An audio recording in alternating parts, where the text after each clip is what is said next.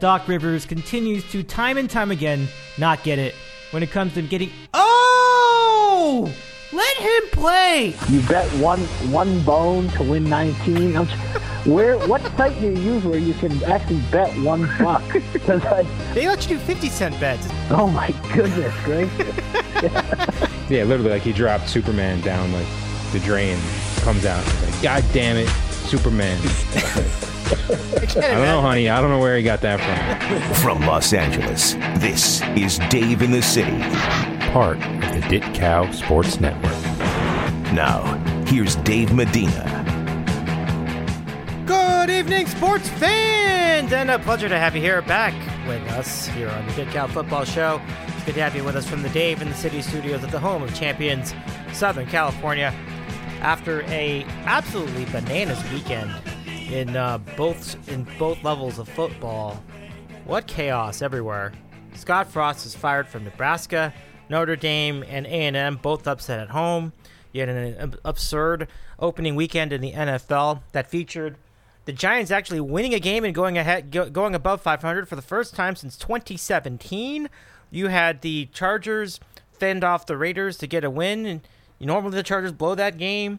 You had the Broncos going into town, into Russell Wilson's former town in Seattle, and coming out a loser. I mean, there's a lot of surprises, twists and turns and changes in 2 overtime games. One of them ended in a tie. Just an insane weekend of football, folks. So let's get ready to recap it all. And we also have our friends here tonight.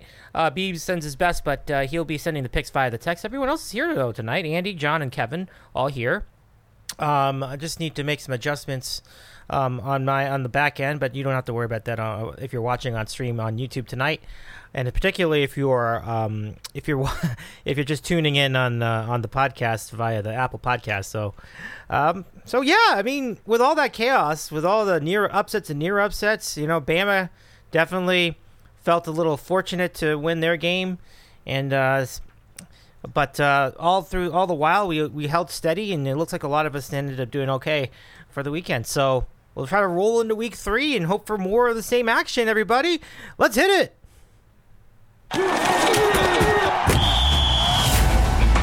All right, folks, football picks, week 3. And as we mentioned, nobody had a winning week last week, but it was still a very nice spot for Kevin on the Cape, who continues his first place thing with 2-2. Ron, John, and Andy. Ron and John also were 2-2 for the week. Andy and I, Dave, were 1-3 for week number 2 in our picks contest. So that gives us these results for the rest of the season. And in just a moment, they'll pop up. I went through that a little too quickly, but if you're watching on YouTube, you can see those are the results from last week. And then taking a look ahead and recapping the season in total. Oh, I think that's up to me to do this. Okay, I have to push the button myself. Okay, yeah, so Kevin's ahead. Kevin's in first place at 4-2. Ron's in second place at 3-3. And everybody else is 2-4 in a 3-way tie for third place. So, plenty of opportunity to nudge in this because we're only into week 3, but good times ahead, absolutely. So, let's roll into our show. And say hi to somebody to start us off who I just saw over the weekend. Andy, it's great to see you again. Nice to see. It was nice to visit your town for a few days. Man, what a great city you have. I want to go back. I already want to go back already. But how are you, Andy? Oh, it didn't rain. Why did you get the rain? No, I was glad. It sounds like you had a good time the rest of the time after Thursday night. Yeah. Obviously, you had the Bills, I had the Rams. We were watching that game together. Yeah. It was a disaster from a Rams standpoint, but glad you didn't get any rain. JB, well, why is it raining all the time? But, yeah, it all worked out. Yeah, to be on this show. A lot of juice. A lot of juice. I can't wait to go back. I want to see. The only thing I didn't do there, I did everything else, but the only thing I didn't do is watch a sporting event. And I think there's a lot of juice in Seattle sports right now. You got the M's doing well. Seahawks coming off a pretty big victory. I don't think a lot of people. UW too. About to host Michigan State this coming weekend. So lots going on up there, up your way. Good times. All right, so let's also say hi to John in Connecticut. John, good to have you back. How's it going tonight? What's up, Dave? Yeah, what a crazy week of games, especially with college football. And then the 1 p.m. slate on Sunday. I mean, this is what we wait all summer for, to have that kind of action. And then the coup de grace on Monday night, I'm sure we'll get to with the clock management decisions by the Denver coach. But we won't get ahead of ourselves. But, yeah, things are good. I have my trip to Vegas coming up starting on Friday through Monday. So that should be good times. We will be in the building for UNLV North Texas. I don't even know if it's on TV anywhere, but who cares? I will be there. Mountain West Network. All right, let's go. Yeah, you tune in. Maybe I think I have like club seats. They're like $50. I'm like in one of the first few rows. I don't think there'll be anybody there. So maybe you'll see me on the Mountain West Network. But yeah, happy to be on and talking about all the action. With you on that. Yeah, that's great. I mean, have a great trip to Vegas. I know that you do that every year, and good luck, of course, on all the things you do over there. So, sweet, John. Let's go roll in a guy who also has had a few trips to Vegas in his lifetime. Let's talk to our friend Kevin on the Cape. Welcome back, Kev. How you doing tonight? Good, Dave. It was a long time ago. It was when the Riviera was still rocking. Yeah, those are the days. Circus. Yeah. John spent $50 on the club seats. He probably could have gotten comp by spending like 10 seconds at a roulette table. And good to see you guys, man. That was quite a week. Yeah. Had my three screens going on Saturday night for the last 2 weeks for the first time in who knows, like a decade. So wild stuff. Yeah. I saw that you're Andy. How was Dave? How was Dave in the bar situation? That's I need to know that part, and then next week I need to hear John's recap of his Vegas trip. But yeah, living vicariously through you guys. Yeah, it wasn't too late of a night. Went to a karaoke bar after the Ram Thursday night game. And we got some late night cheeseburgers and some milkshakes. But all in all, wow. All in all, it was a good night. You know, if I didn't have work that night, it's a busy week. So if last week was this week, I probably would have tied one on a little more on Thursday night, to be honest. But I had to be a little more productive last Friday. But Dave was already inviting by the time I got there, so he had a good time. I had a good time, except for my bad gambling day. But that's why you gamble: win some, lose some. Yeah. Yeah, no, Andy, you were belting it out at the bar. You had some great picks too. Our friend Andy had some Talking Heads rolling. He had another good one. I forgot what the second song was, but as a tribute to our friend Andy and Tom, if you're watching this, he's not. But if you were watching this, Tom, I think you'd appreciate this. I did Out of Touch by Hall & Oates. And I was like, this was going out to you, Andy. Well, I didn't literally say that, but it was definitely a tribute to Andy's performance of the song on our podcast. And then people like after it, I don't know if were like, yeah, man, good job. Yeah, it was really good. I'm like, wow, like, well, thanks. I didn't really think. I mean, I'm glad that they thought that way, but good times, yeah, dude. Andy, I definitely was down to go like another 2 hours over this, but I definitely want to respect your work schedule, so it's all good. It's good to see you, though. Good to see you. All right. What do you think John in Connecticut's go-to karaoke song is? Whoa, John. I'm gonna hear this. Nah. John's not going to answer. He's not. He's shaking I his honestly head. have no idea. That's not a thing. So. What if like you had to though, but they were like, like Andy put a gun to your head? Oh God. I don't know. I could fake like just about anything. So. Okay. I don't have a specific song in mind. Kevin, I think he's gonna do "Living on a Prayer." That's gonna be the one. It's really just whatever one you know the words. Like there we go. Yeah, I can do that one. I know the words to that one. Yeah. So, Okay. Yeah. Sure. Yeah. Why not? Man. But I'm going back. I'm going back to Vegas too. Like one of these days. Vegas will be easier to do, but man, Seattle's awesome. So. We should get like some kind of anniversary thing from like. When was the time when Mike and Chris split up the first time? Like 2009. '09. So like the 15 or some kind of big anniversary of that should be a Vegas, like just I don't know, 25. What is it? Who knows? I can't. I'm not doing It's the like math. a year away. Like it's the 15th anniversary of the Something when we're not too old, like that would be sad. Yeah. You know, like a couple of us are like, no, he's not he can't make the trip. He's in rough shape. Some kind of anniversary of that. Well, it's August, right? That was August. Yeah. I don't know about going to the desert in August. It's a little interesting because we are starting to get to that age where that actually might happen. You know, like, oh man, his knees are just not cooperating with him for this trip. You know, where it's kind of scary actually when you think about it. But either way, I really love the idea, like a meetup in Vegas just to commemorate the 15 years of the breakup, aka 15 years of the original, not the original board, but the board as we know it today's inception. That'd be cool. You know, that'd be just good to kind of relive some stuff. They have like doesn't some podcast company like take over one of the they have like a studio in one of the casinos nowadays. I think it's like Blue Wire or something. You know, like you guys know that one. Well, I don't actually know about that. I'll leave it to John and Andy to comment. I don't. John probably knows. I think VSIN does a lot of their shows from like South Point. Yeah. And then Circa too. They're at South Point and Circa. Those are the two casinos they do their shows at. That's a great network, by the way. Like if you're just, it's actually available on like a lot of more platforms now. Because my family, we have different like cable streaming systems, and they have Fubo, and they turned me on to it. Like, oh, it's just like this network. All they do is talk about sports gambling all day. I'm like, really? Like, what's this about? And now it's on like YouTube TV. It's on a bunch of things, and it's perfect for like background noise. Like if you're just doing whatever and you just have it on in the background, they just talk about sports gambling all day. So yes, they broadcast at the South Point and at Circa, the two casinos. Nice. Yeah, Circa. John, are you gonna try to get to Circa? I know it's downtown, but I heard the sports book is like. Yeah, I heard it's amazing. So we'll see.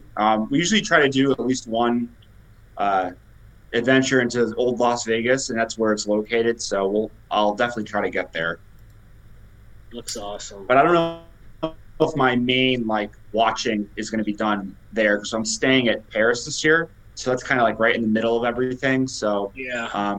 I don't know if that. I honestly don't know how their sports book is. I haven't stayed there before, so I'll have to check it out. But I know Bellagio is right across the street. I could always walk over there if I had to. So lots of options. That's the good thing. Yeah, I love it. I love it. I love it too. Sorry for the audio issues over on YouTube. I apologize. Like OBS loves to reset. They love to reset my audio settings every time a Windows updates, and then now I have to go back. I keep forgetting to check it. So my apologies. We should be back now, so you guys should be hearing us at this point. Well, I mean, what you missed is we were talking about Vegas memories, Seattle memories, and things like that, and it was definitely a good time. But it's good to have you here, and I'm glad to have a crowd tonight in the chat. Thank you so much for joining us. So let's get right to it. I mean, college football was just bananas, and I'm actually going to go to John first. Like John. Bama had one. I mean, Texas had one get away. Bama had. Notre Dame, after hanging tough against Ohio State, lost outright to Marshall. But bigger than that was Appalachian State after the near miss against North Carolina, going into College Station and beating Texas A&M outright. What an incredible weekend of college football! It just was bananas from beginning to end. But what's interesting, there are surprises in a lot of different levels. Like folks thought. Because some of the picks were for Stanford, and USC just humiliated them in at the Farm. So, John, I mean, how do you assess all this? Plus, at the end of it, Scott Frost got fired the next day, which is like sooner than a lot of people anticipated, but not completely surprising, John. So, tell us a little bit about what you thought about about the weekend in college football. It was just madness all over. Yeah. How about the Sun Belt? We talked about it before the season. I mean, the Sun Belt East is like the new SEC West here. Marshall goes into South Bend and really outplayed Notre Dame the whole game, and they ended up winning. I mean, Notre Dame, their quarterback gets hurt, and they really don't have any like explosive offensive playmakers other than their tight end, but really Marshall outplayed them. They get the win. Appalachian State goes into College Station and gets a win at Texas A&M. Now that game, A&M outgained them. Like it could have really gone either way, but still, like App State made the plays when they needed to. They get the drive at the end of the game to close it out. And then the coup de grace, Georgia Southern winning at Nebraska to put the final nail in Scott Frost's coffin. And it's funny, Clay Helton, who we all just, laughed at for Georgia Southern hiring him. Well, maybe he's better off at a kind of a smaller school like that and not at somewhere like USC where it was just not really working out well. But maybe at the group of 5 level, he clearly has headed the team ready to play. And, they put up 650 yards of offense. It was clearly, obviously it was a crazy game back and forth, but there was no fluke that they won the game. That's the Sun Belt continuing to stake a claim as maybe one of the best group of 5 conferences. I mean, certainly will be once those 3 teams leave the AAC next year, as we've discussed. But I mean, App State's in the driver's seat right now for the group of 5 bowl bid, I would say, between them and the AAC winner. I mean, it's very early to say, but I mean, that's what you'd have to think at this point. Even though they did lose to Carolina, but I mean, that was just a wild game in itself. We didn't have the recap show last week. That was just a batshit crazy game. But the Sun Belt coming through clutch with those upset wins. And, and obviously we'll get to the Bama Texas game in a minute, but I think in general, a lot of the results, you hear these people, the news broke about the 12-team playoff, and you hear some of these fans saying, oh, well, it doesn't matter. Alabama and Georgia are going to win every year. Well, like, prove it. Like, okay, if they're good enough to win the 12-team playoff, then they'll win the 12-team playoff. Like, what's wrong with getting more teams in it? And we saw on Saturday, Alabama as a 20-point favorite. They should have lost that game to Texas. Very unfortunate that Quinn Ewers gets hurt. He looked excellent before he went out of the game. Like, he was dropping dimes. He was playing great. I think they would have won for sure if he had stayed in the game.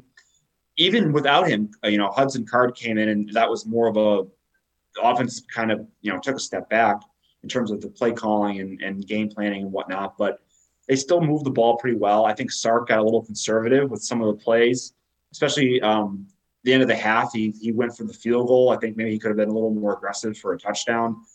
There's that bullshit call in the end zone, which, they called the roughing the passer / grounding, but, they called targeting, but they couldn't take it. Like, it was just a confluence of events. They ended up being like, okay, it's just an incomplete pass. And in Texas, Alabama had a pump, but really it should have been a safety, intentional grounding. So they couldn't take away those penalties. It was just a shit show. Bama had so many penalties. They had over 10 penalties, and, they were able to escape. So give credit to Bryce Young. He's the Heisman Trophy winner. So he made the plays when he needed to make them at the end of the game to get the final drive to, down the field and win. But Bama they showed themselves to be vulnerable. And I think the point is maybe the year is more wide open than we thought coming into the season, just based on these first couple of weeks. And also, like I said, the 12-team playoff, maybe this is, it's just not going to be, okay, well, it's just going to be Alabama, Georgia, Ohio State winning it every year with no competition. Maybe, these teams going on the road to play at some of these schools is going to be a challenge. So it was a crazy week. Let me see if there's any other games I want to mention here. Yeah, Dave, you mentioned USC Stanford. I picked Stanford, so that was a bad pick on my part. But Stanford turned the ball over 5 times in that game. They couldn't score on the goal line. They really moved the ball pretty well against USC. So I'm not going to – I mean, USC won, but I'm not going to upgrade them too much. I think I might be going with Fresno here in a little bit for my picks. But, so that was kind of a disappointing game because you brought that up. And then the late action was just tremendous. If you were still awake for Baylor, BYU, and Oregon State, Fresno State, that Baylor BYU game, man, I mean, I don't even know what to make of it. There's missed kick after missed kick after missed kick in overtime. And somehow BYU ends up getting the win.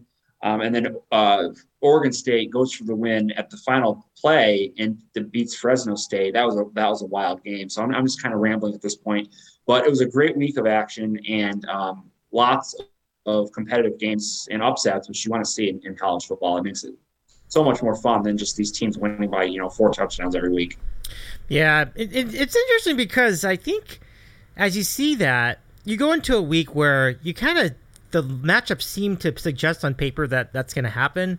But you know what Ron says, like, you never know where the upsets are going to come from. And I think we could have more of the same this weekend, too. So let's go to Andy. Let's get your recap of last week's action.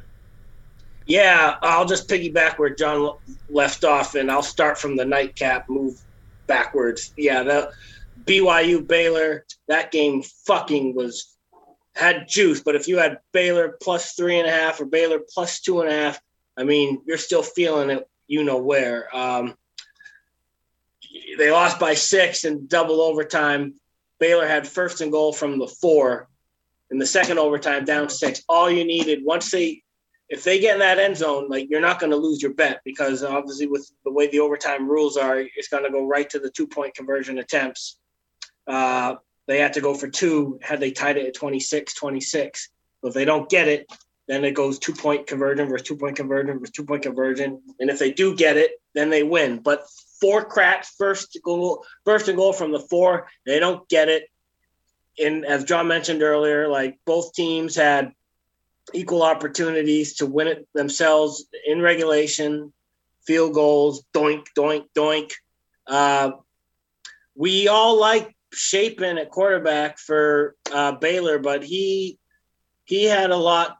He just didn't seem like he had his best effort out there in Provo. They ran the ball at will against BYU, and good win for BYU. Their coach is tough to take. Yeah, and then I'm never gonna get over it. I mean, obviously it's just gambling. You get over it. You are over it. But I'll rant about it anyway. That Fresno State Oregon State game, Jeff Tedford, I like him, but he really fucked it up. They're up 5, 4th and 5. You have arguably one of the best quarterbacks in the country, Jake Haener, 4th and 5. You're up 5, 4 minutes left at the 35-yard line of Oregon State. 4 minutes left. Move the chain. Go for it. Move the chain. You can ice the game right there. What does he do?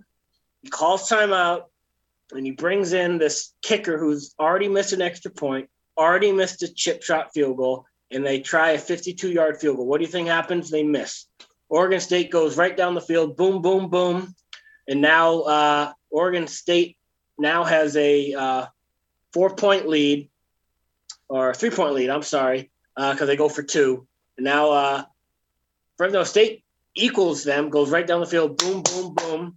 And what happens? They're up 3. What happens? They miss the extra point. Of course they miss extra point. So now Oregon State, they only need 3 to tie and go overtime, or are they going to go right down the field and go for the touchdown? So what do you think happens, as John mentioned? They get to the 2-yard line. There's 8 seconds left. They line up for the field goal. What does Jeff Tedford do? He fucking calls timeout. He calls timeout. I don't care about the F-bombs. He calls timeout. And that makes Oregon State change their mind. Well, you're going to call timeout, freeze my kicker? We're going to just try to end it right then and there. And they do a wildcat formation, and Jeff Tedford calls his last timeout. And then they go back out again in the same wildcat formation, and they score at the last play of the game. And let's just say we had maybe 9 units on Fresno State.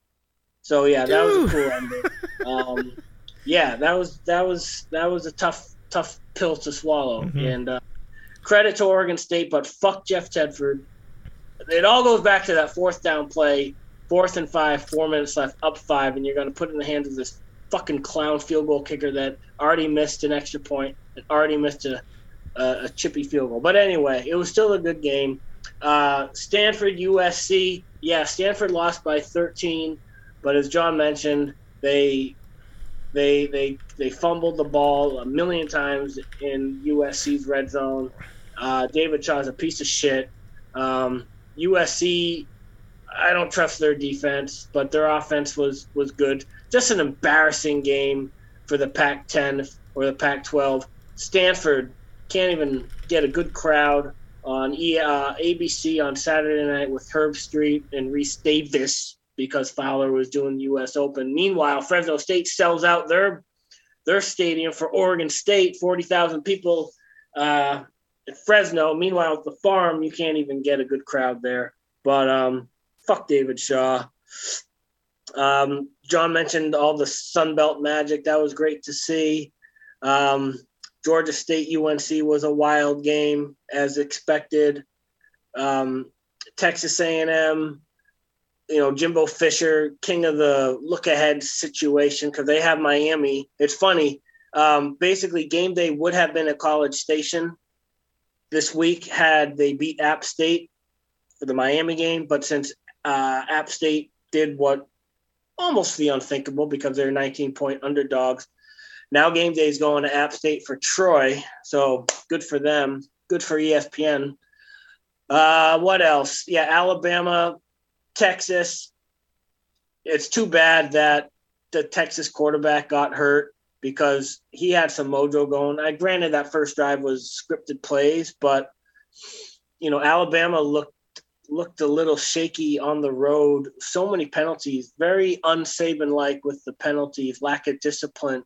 And, before the fourth quarter, they could not do anything.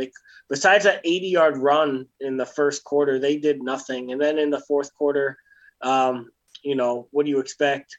It's not that surprising. The Heisman Trophy winner from the previous years made some plays, but they pulled that game out of the fire. As John mentioned, it seems like the backup quarterback, Houston Card, he seemed a little compromised too. His ankle seemed a little hobbly. He couldn't put a lot of strength into his throw. So good game. I would say if you're a Texas fan that the refs hated Texas because Alabama got away with a handful of pass interference calls. Obviously the situation in the end zone where it wasn't a safety. It wasn't intentional grounding. It wasn't a late hit. The refs really screwed that one up. Some other surprise, Pittsburgh, Tennessee went into overtime. That was a great game. Texas Tech, Houston went into overtime. Houston, they covered, but they should have won that game outright. They let Texas Tech convert 4th and 20 in the first overtime. That is unexcusable. They're already at the 25-yard line. How do you let them convert 4th and 20 there? That's Holgerson in a nutshell. And what else here? Good win for Washington State beating Wisconsin outright in Madison as 18-point or whatever, 17.5-point underdogs.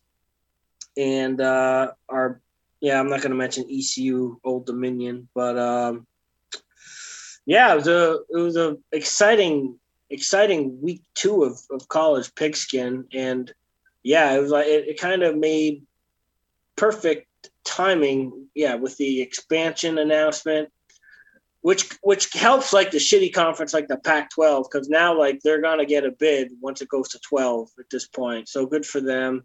And then the fact that Marshall did what they did at Notre Dame, so these teams can be beat at certain points. So we'll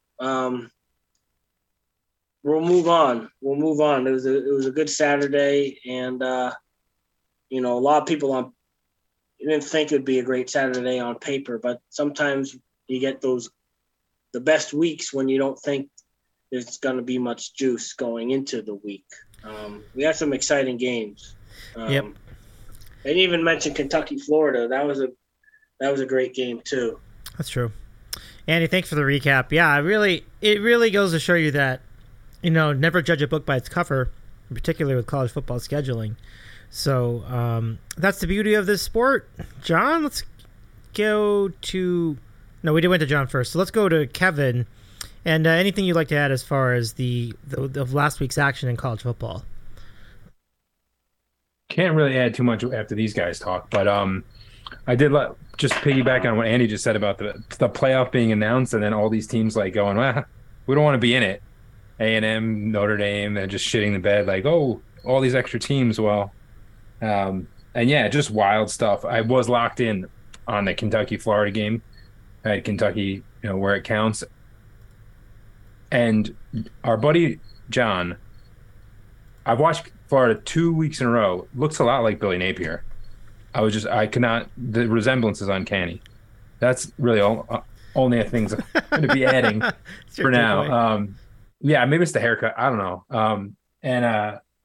But yeah, no, it's been great getting back into it, and just realizing like kind of what all these guys just said, like some of these things just defying common sense, and the kicking being shitty, and the silly penalties, and just like the underdogs, like all that. And it's not I think John touched on it. It's like these aren't flukes anymore. These guys are getting like, these are being outcoached, outgained. These aren't just like Hail Marys at the end and like holy cow, a bunch of crazy things happening. Like it's a really exciting time. So yeah, that's pretty much all I got. And then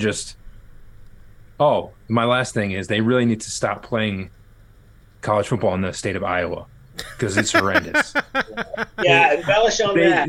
They need to give back the charter or whatever you get when you like join the NCAA, and that whole state should we should just move away and go back to, well, they could leave the baseball field, the Field of Dreams thing, but the rest of it has got to go. That's just, they're like setting college football back decades. Yeah, I mean, this was back in week 1, right? But that game was. There's both. I think does the Hawkeyes have they have one touchdown, right? I don't think they have one touchdown. I think they've scored unless 14 they played last points week. in I'll double 2 check. games. Yeah, they lost to Iowa State. Oh, 10-7. Yeah. Got it. So that was one touchdown in 2 games? That's horrible. I think they would have to score, like, correct me if I'm wrong, John, like about 100 points just to get to that North Carolina App State fourth quarter. I mean, it's going to take him years. Yeah, Mr. Ferenz needs to go, man. It's time. Yeah. The most absurd part of it all is they're laying 23 this week to Nevada with the total. I saw that. A total of 40. That might be the ugliest game I think I've ever seen in my life. I saw that, John, and then I looked back because I was looking for that for the picks, and then Nevada lost to something I've never heard of, like Incarnate Word. What is that? Yeah. That sounds like a Catholic school I played. Yeah, it sounds like a CYO team that you play, like, St. Augustine's versus Incarnate Conception, whatever. Yeah, I saw that too. I was like, how are they giving so many points to anyone? But I don't know if they can score 23. That's the problem. Yeah. That's crazy. It is. I feel like we've just foreshadowed one of the picks in our group. I'm not gonna say who, but I feel like there's gonna be a pick there from that game. All right, everybody. So with that in mind, let's go to the picks. And as we mentioned, there are a lot of really large point spreads in this week's action. I really can't find many great games to talk about as far as our featured games. So before we do that, let's go and go to the picks. Kevin, since you've been flying to start, I mean, 2-2 doesn't sound like much, but when you talk about how many upsets there were, that's a great week, in my opinion. So let's see if you can keep it going. 2-2. Yeah, I can't. This will be the last week in the lead for sure. 4-2 with all these little sharps behind me just circling. All right. So do we want all 4, or do we just do college, right? Two college. All right.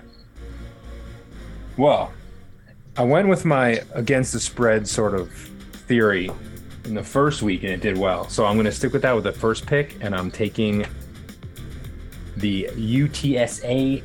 I think I got plus 12.5 at Texas. Yep. I feel like this is the typical, like, Sarkisian Texas. They basically beat Bama, that gets away from them, and then they lose to the following week to the Roadrunners, a team named after a cartoon. I feel like it's going to be close. I don't know. I don't think Sarkisian's going to be there for that long anyway. I don't have a good feeling. That job is tough anyway. So I'm going to take the Roadrunners in my first pick.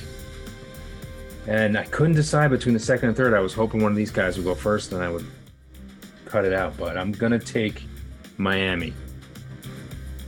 At Texas A&M, I think Jimbo's best days are behind him, and I just love the. I don't know. I'm just kind of like I'm just getting all back into it. I'm getting a little like goo gaga about the OC in Miami, the Josh Gaddis, the old Michigan guy. That whole staff. Just been reading a lot about them, and Charlie Strong's there, and I like the guy Cristobal. So I just think if Miami is going to like be back or be for real, this is the time to tell us. This is the time to go into Texas A&M, even though I know they're coming off a loss. So I'm going to take Miami plus. I think it's 6, something like that, 5 or 6. I'm going to say 5.5. 5.5. All right. Yeah. That's what I got. Yeah, you know what, Kev? I love both those picks. Good luck, my friend. Really good stuff. Yeah, I mean, very savvy. It sounds like the rest of the panel's in on it, too. It'll be interesting to see how Texas A&M responds after a loss like that. I'm really, really curious. So that game's one to watch for sure. Let's go over now to Ron's picks. I'll give them to you quickly. So here's what we got. Ron in New Jersey's picks. He was 2-2 last week. Let's see what we got over here. All right. Now, will he piggyback Kevin's picks in either front? No. He's going to start with Houston, actually, giving 9.5 against Kansas at home for game number 1. For game number 2, he's going to take Oklahoma, giving 10.5 at Nebraska, who now has a new coach after they fired Scott Frost. So that'll be... that's an interesting one for me because I'm like, I don't know what to do with that. Like, that's interesting. Like, if Scott Frost was still there, I probably would have taken it. But for Ron, it's Houston giving 9.5, Oklahoma giving 10.5. We have a bonus pick too, and Ron's bonus pick. This will not count toward the contest, but he selects Air Force giving 14.5 at Wyoming Air Force Academy to go with Houston and Oklahoma as his 2 official picks for Week 3 of college football. All right, so now that brings us to John in Connecticut, 2-2 last week. Let's see if we can keep that mojo going. John, you have the floor for Week 3 picks. All right, Dave. So we'll make it quick here. I foreshadowed one of my picks earlier. We'll go with the Fresno State Bulldogs plus 12.5 at USC. As I mentioned last week, I thought Stanford really moved the ball well on USC's defense. Even in the first game, Rice was averaging like 5 yards a carry in the first half against USC. They had like 3 drives that went down by the goal line, and it kind of messed up from there. They had some pick sixes in the second half, so that game was a shit show for them. But still, the point is they were able to move the ball. I don't think Fresno will have any problem going up and down the field, putting up some points. Jake Hayner and Jordan Mims is, a terrific running back, and they have a great stable of receivers. So they're going to put up a bunch of points. I don't know if they're going to win. I think USC is going to put up a lot of points too. Caleb Williams has been just electric so far, and Addison's been what he's, lived up to be at the moment. So I think it'll be a pretty high-scoring game. I think the over is probably in play here too.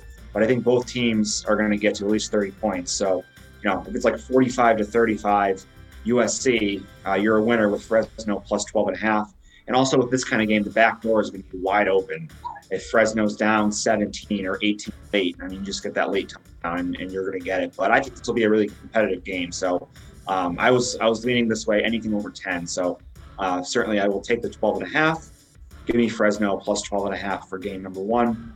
And then game 2, I might regret this, but Scott Frost is gone, so we're going to go with the Cornhuskers plus 11 at home against Oklahoma. Okay, it was a really horrible performance against Georgia Southern, but the look ahead, like the game of the year line, when I looked at this before the season, it was like Oklahoma -3 or -4. So you're telling me that it's gone 7 points towards Oklahoma's direction since the start of the season. I know Nebraska has looked like shit. And Frost is gone, but they're still. I think they have a talented team. Casey Thompson has looked really good. Their offense can put up a bunch of points. Oklahoma. This is a team who was trailing to Kent State 3-0 near halftime last week, and they ended up having a good second half and they won like 33-3 or something. But still, really not that impressive. This is their first true road game. I think, Nebraska does nothing but play close games. Like, why would this be any different without Frost? So I think it's a little overreaction to that. And, if this was like 5 or 6, like I would stay away. But 11, I think there's value here on Nebraska. So give me Nebraska plus 11 and Fresno plus 12.5. 2 home dogs. I'm sorry, Fresno's at home. 2 double-digit dogs here for college football week number 3. All right, John, thank you very much for the picks. Good luck, of course. Now let's go to Andy in Seattle, and we're ready for your college picks when you are. Yeah, thanks, Dave. I'm going to do checker on a checker with John and go head-to-head with Ron. I'm also on board with Nebraska. I also see it at plus 11, too. I know Ron has it minus 10.5, but Dave, with your show, you could. I'm going to go with both. I'm going. You could have 11. Ron minus 10.5 and John and I plus 11. It's your show, but plus 11's fine. Let's go with it. But it's like, John nailed it. Like the line opened up at like 4.5 on Sunday. Then they fire Frost. Then the line minus 10.5. Like Nebraska getting blown up was never the issue. Nebraska getting blown out never. It's just. They just always found ways to lose. And, everything John said, bingo, bingo. They'll be able to move the ball downfield. Casey Thompson's good. I mean, their defense is their weakest link. So, I think regardless of what you think of Scott Frost and if you think they've been unshackled from this horrible coach, then they should be ready to play. And then if you think, well, it's not going to make a difference anyway, they're still not that good of a team. Well, their identity is they're going to play and lose at the last minute. So I'm all on board with Nebraska getting the 11. I'm also on board with Kevin's pick with Meep. I love them against Texas. Meat versus Army was another good game last Saturday. But anyway, give me Nebraska for game number 1. Game number 2, I'm going to take Texas Tech getting 10 at NC State. This is an anti-NC State pick. As you know, we picked against them week 1 against ECU. I watched the entire Texas Tech Houston game. Now, Texas Tech is playing their backup quarterback, Donovan Smith, because Tyler Slew has a shoulder injury. And I liked what I saw out of this Donovan Smith character. Dual threat. He ran it. He threw it. He's big. And I think 10 points is a lot. If you're, back doors wide open. I'm not a big ACC guy. I've never been a big NC State guy. This Texas Tech team has that OC Kitteridge from Western Kentucky. So I think he's going to work some magic. This Donovan Smith guy probably only going to get a little better with more reps with the first team this week. So Red Raiders me plus 10. And 2 bonus picks real quick. John touched on it, the USC Fresno State over. If you got it on Sunday, the over was only 66.5. It's now up to 73.5. It's probably only going to go up. So if you paid attention earlier, you'd have gotten it a much more feasible number. Having said that, I still think it's going to go over the current 73. And another quick bonus is Georgia State team total over because they're playing Charlotte. And all Charlotte does is allow their opponents to just score 40 points or more. And I see that trend continuing. Georgia State, they could be their own worst enemy. But I think they'll be able to score whatever the team total is. I don't even know it. I'm just betting it blind on Saturday. Team total Georgia State, the other bonus. Andy, Nice. Look at you with the totals. That's rare for Andy to do total bets. That's really interesting to me. Have you come around on totals? That's very No, I just picked my spots. John, we text offline about over-unders and stuff, and I just if you don't have a good feeling on certain games, and I've watched way too much Charlotte football this year, and their defense looks God, why would you do that? That's another guy. That's another coach who's got to go. I mean, they are horrible.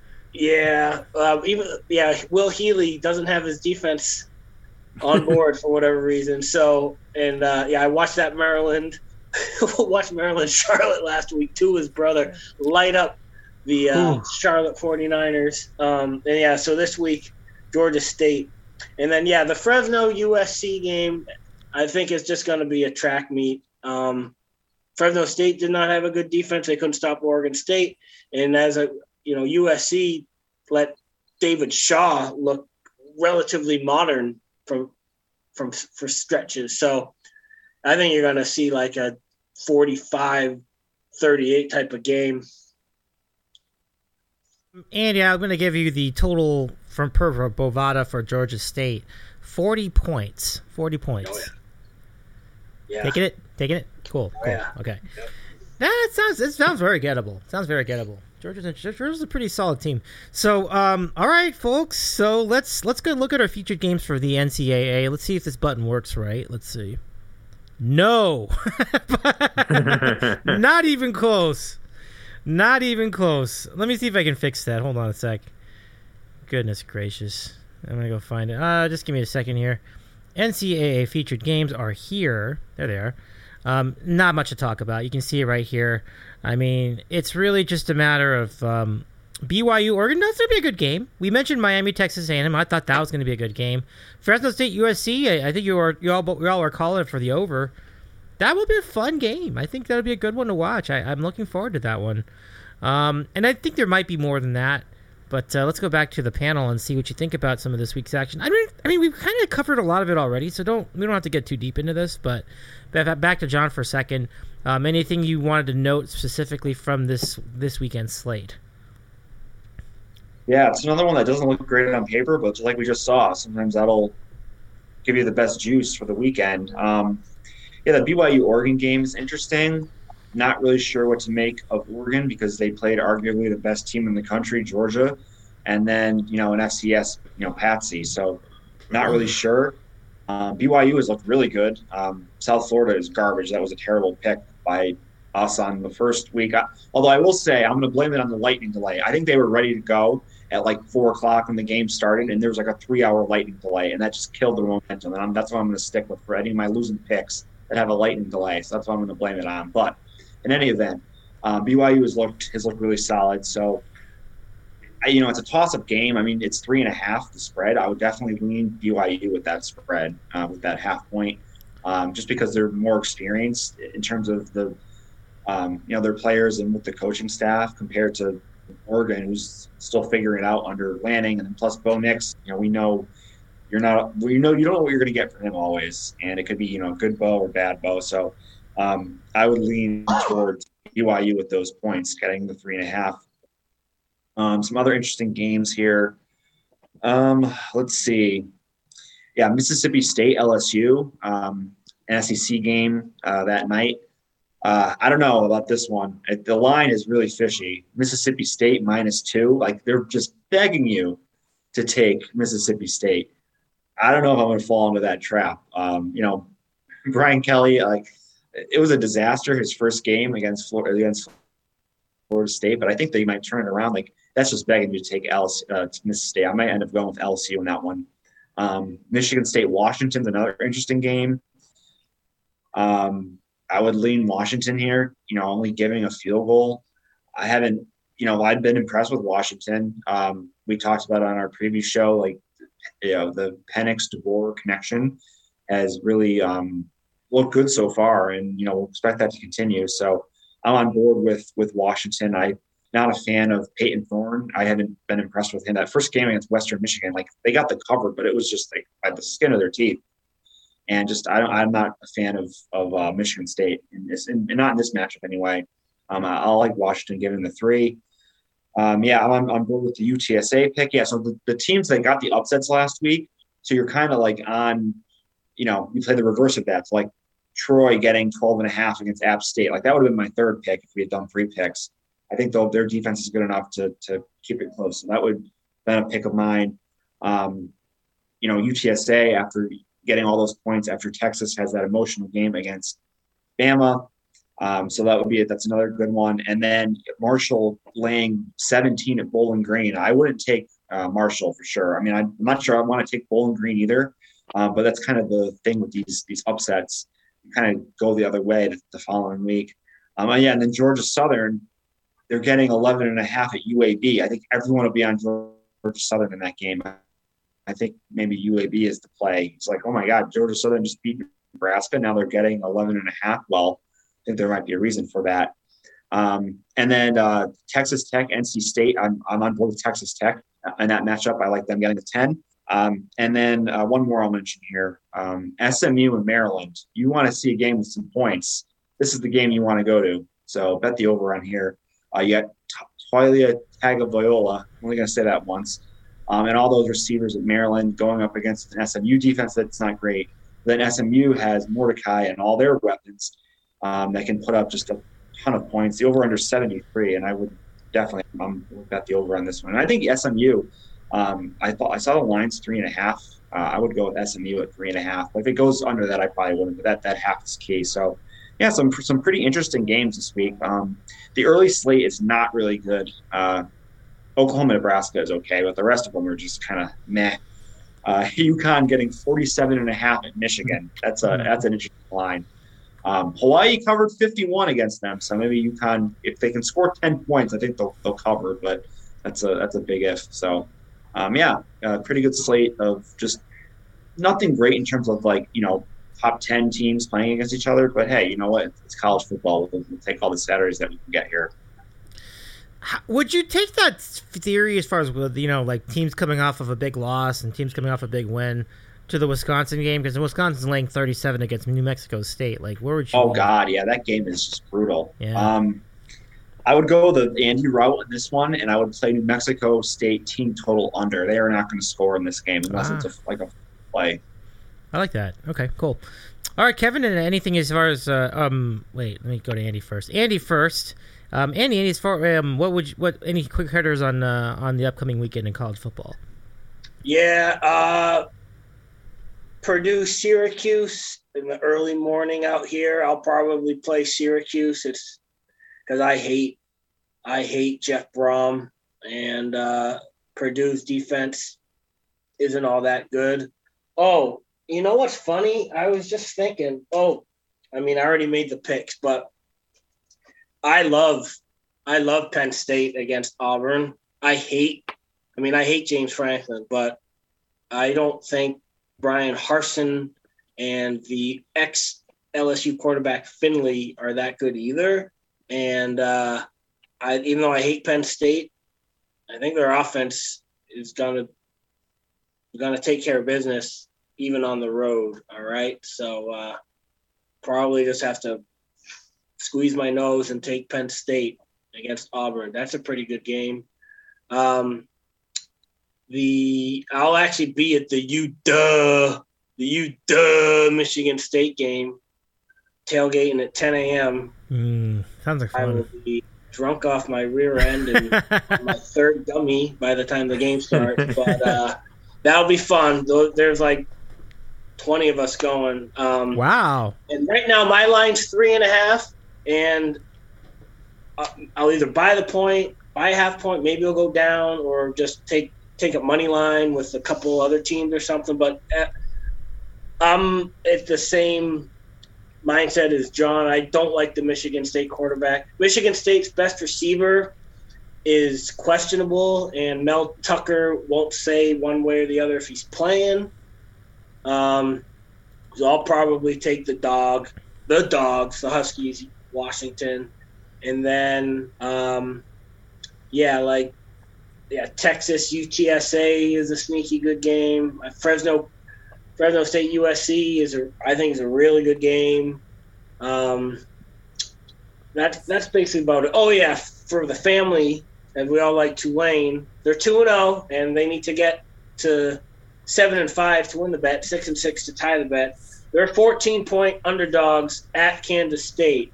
But it's Kansas State, I think they could win that game. Why not? And then to just piggyback on the whole letdown situation, like I'm not touching Colorado State because Colorado State is a very atrocious team, although I like their coach and eventually he'll get the pieces together, but he has nothing to work with.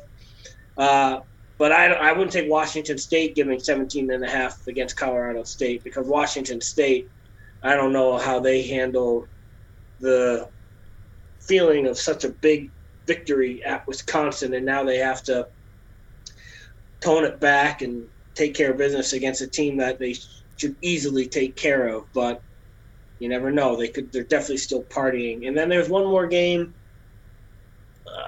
Washington State. No, that's if it comes to me, it comes to me. If not, we move on. Cool beans. I think I would like to take a chance on that spread against Iowa. I'm trying to remember what the number was. Let me see. Nevada is so bad. Yeah, they're really bad. They're but bad. see, Iowa, how are they going to score 23 points? Like, it's going to be a fascinating game to watch. Yeah. Maybe just not bet on. That's what I will say. I think that's a good call. Involved in that. I will say one last thing, and I don't let me do it again. I will because I think they play Hawaii. I bet on a New Mexico State game, week 0, week 1, and week 2.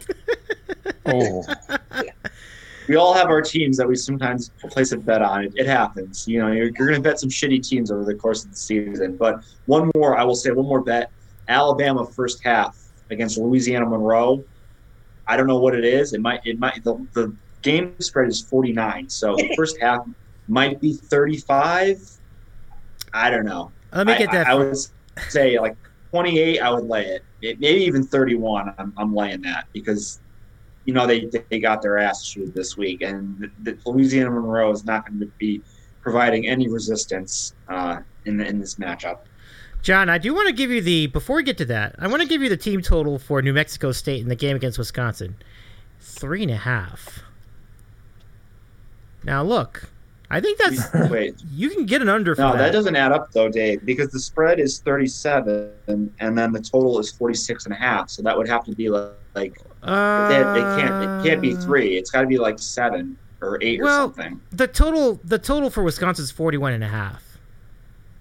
Like like their points. Did the game total go down? Did the game total go down to like 45? The total. Well, the game total is 46. The spread is 37.5. So yeah, so that doesn't add up. So the spread they have to match up. Like the team totals have to match the spreads. Yeah, usually they do. Like the difference between the two teams has to match the spread, but then it has to match the total for the game. I might be the only one who notices this, but like that's how they do it. 45. Bovada is also a shitty book too. True. Yeah, that's so fair. maybe it's That's not fair. exactly accurate, Yeah. but yeah. I just don't know I how would to have thought get. it would have been like 7. I would if there's a way, Andy, if you know how to get those same numbers from Action, let me know because I'd rather do that. I just don't exactly know how to do that yet. I'll pull it up, Dave, while Okay. you need to go to Kevin. So. But yeah, let's go ahead and go to Kevin. The team John total, giving a master class on the numbers right there. I buy it. I buy it. I am an accounting major, so I love it, John. No, that makes a That's lot of sense, right? fantastic. Like the team totals have to add up to the over under. I feel like John. I feel like you should be like in Vegas for the football season. Like you should just relocate there, and like just like grind it out. Get like a bankroll and just grind it out, and then kind of. if you're bankrolling me, sure, I'm there. Nice. Well, it depends on what we're talking about, but yeah, I could. I mean, the coach, and I already told the kids only one of them's going to college, so we can work on something. Well, while we sorted it out, yeah, these guys. I mean, I'm just a clown now, compared to these two. But I like what Andy said. I think Harzan in Auburn is the next sort of. I'm waiting to start the watch list on him, the next big coach. It's going to take a while because he's got some patsies, I think, coming up in the schedule. But I'd like it to start this week. Going down to Penn State, and my nights, like I think I told you guys that 2 weeks ago.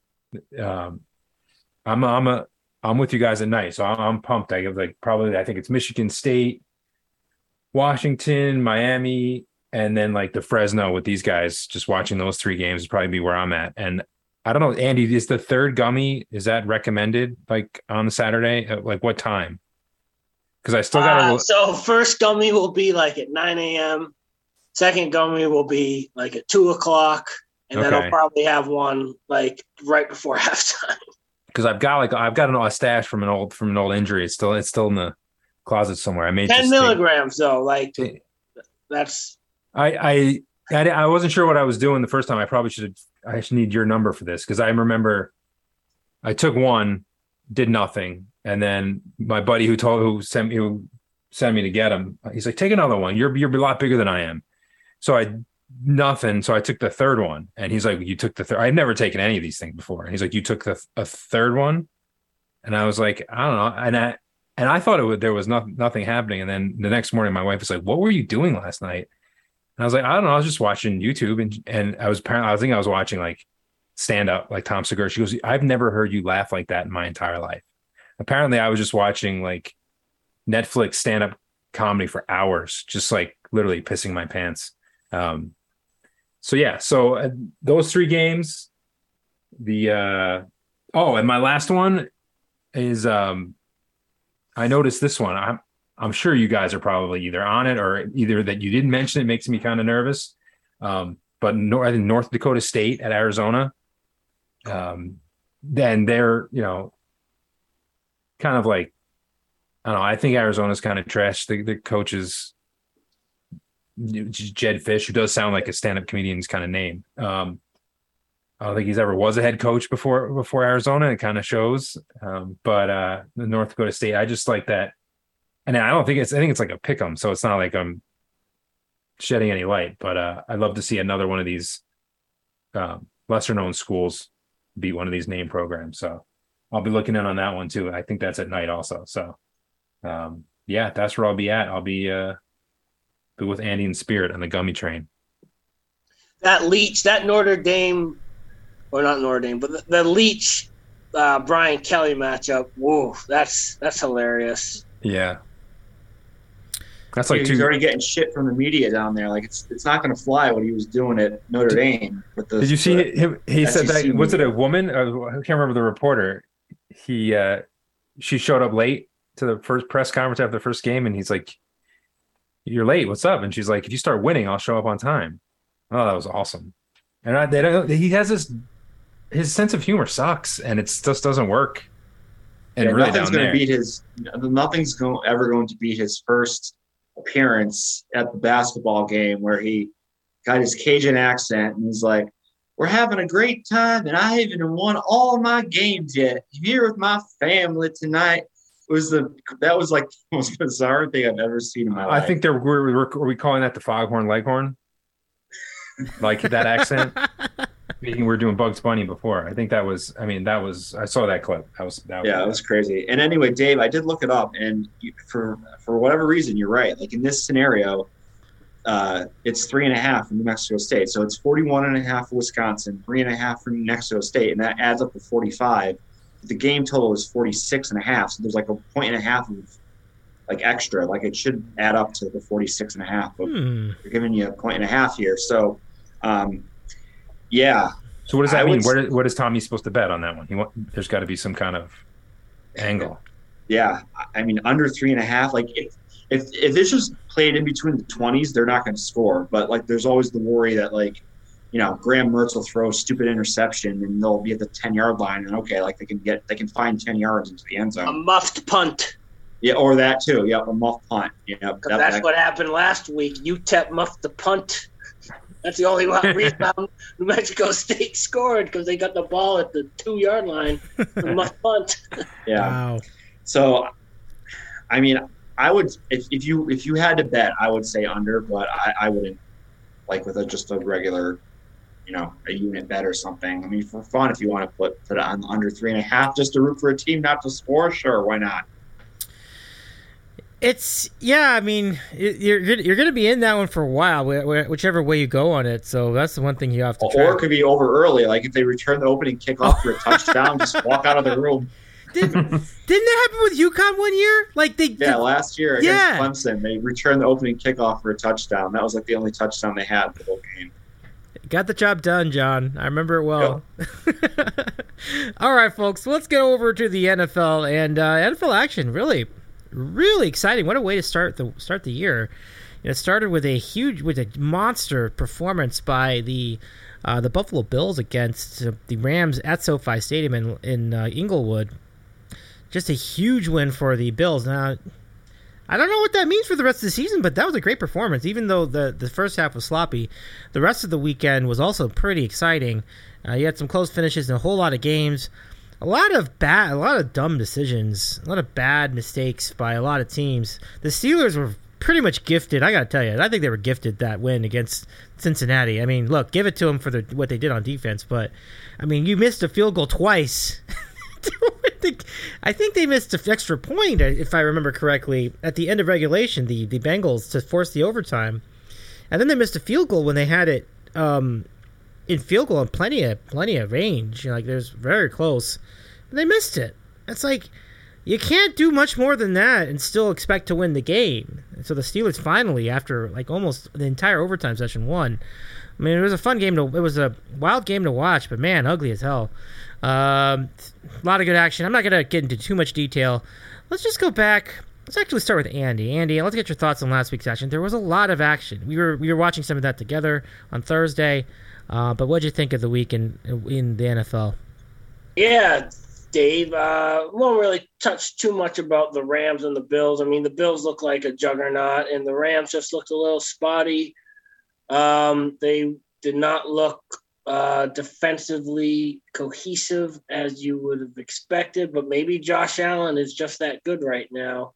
Cooper Kupp, what are you going to say? He's a machine, him and Stafford, but I think the Rams will be all right, although, you know, I might take Atlanta, foreshadowing the picks, because they're getting 10.5. But Dave, I will say this, like, even though I like to kind of make fun of Tomlin, but he's still a hell of a coach, especially when he's an underdog in his own division. He's actually an underdog again against the Patriots, which is, I might have to take them. But I will say this, like, last year they were so stale, and it was because of Roethlisberger. Like, they just look so much fresher.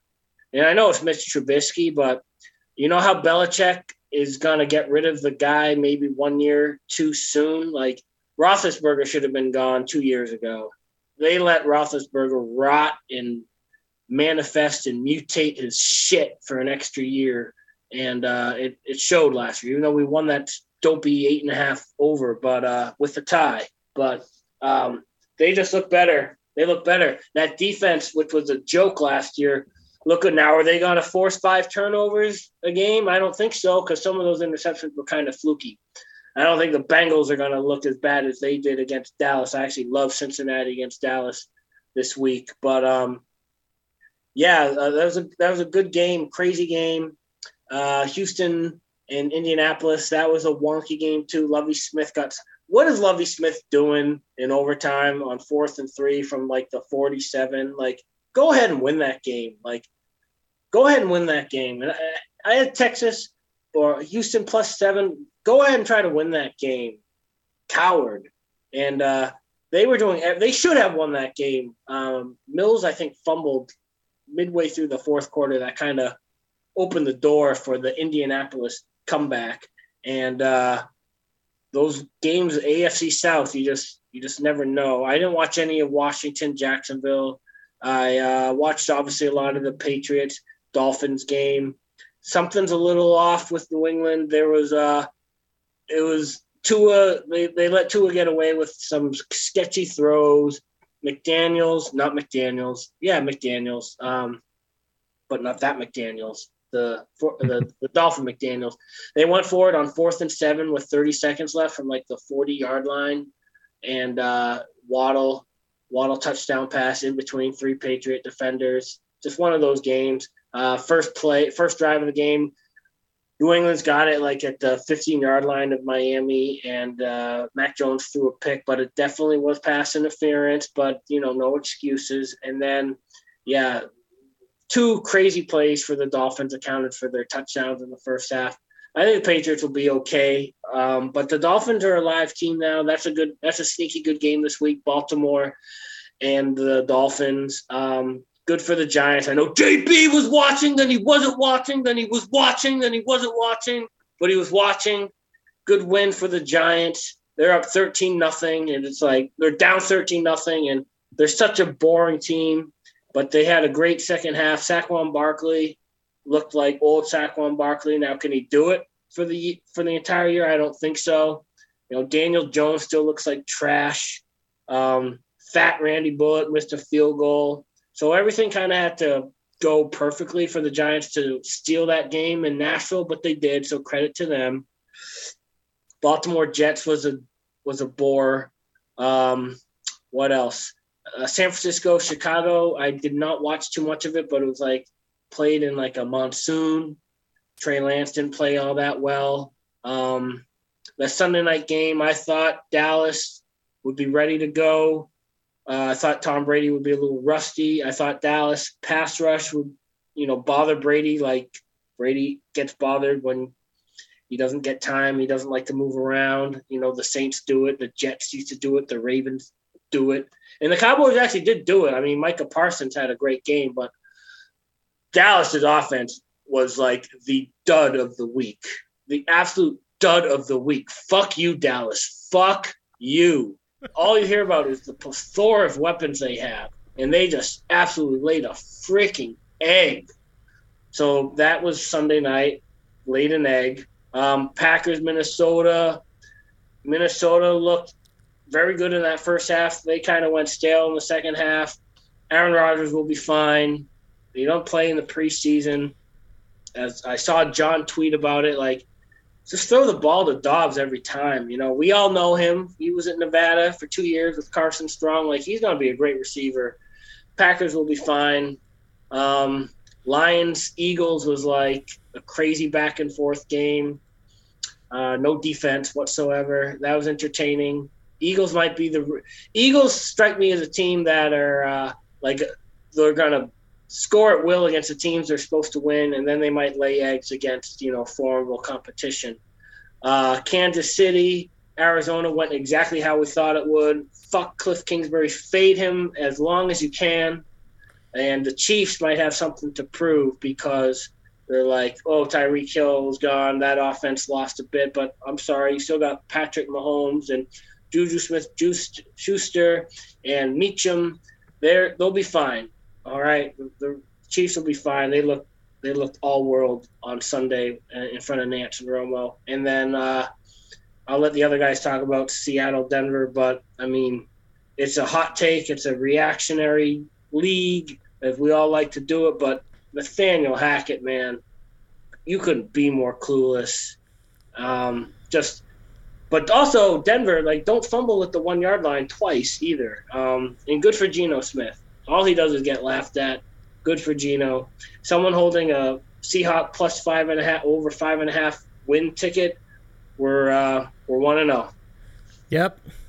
It was a very, very pesky line going into that Seahawks game. Denver giving 6.5 on the road in Seattle. Just, you say it out loud, and it's like, I know Seattle's bad now, but that's just, for a team that really hasn't proven anything yet with Russ on the team, I just thought that was a very interesting number, and I didn't touch it. But I'm just like, I didn't feel comfortable with either end of it, really.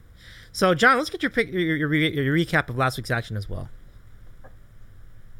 Yeah, that was a great witching hour for the early action on Sunday. I mean, you had like 5 games that were – I thought Red Zone was going to do like the quad box, whatever, for all 4 of them, but they staggered it and they took you from one finish to the other, which I don't know. I kind of like it when they're like rushing to see all of it live. But yeah, the Steelers and Bengals, I mean, it was reminiscent of the Bengals-Packers game from last year when no one could make a kick.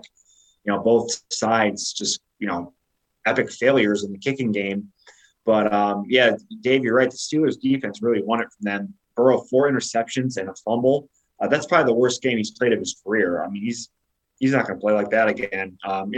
Obviously credit to the Steelers defense. The I wonder what odds you could have gotten on Minkah Fitzpatrick scoring the first touchdown of the NFL season. I bet it would be pretty significant with the pick six. But the Steelers' offense just enough to get the job done. I mean, we'll see. They're not going to get 5 turnovers every week, but hey, a win's a win. So that was a good start for them.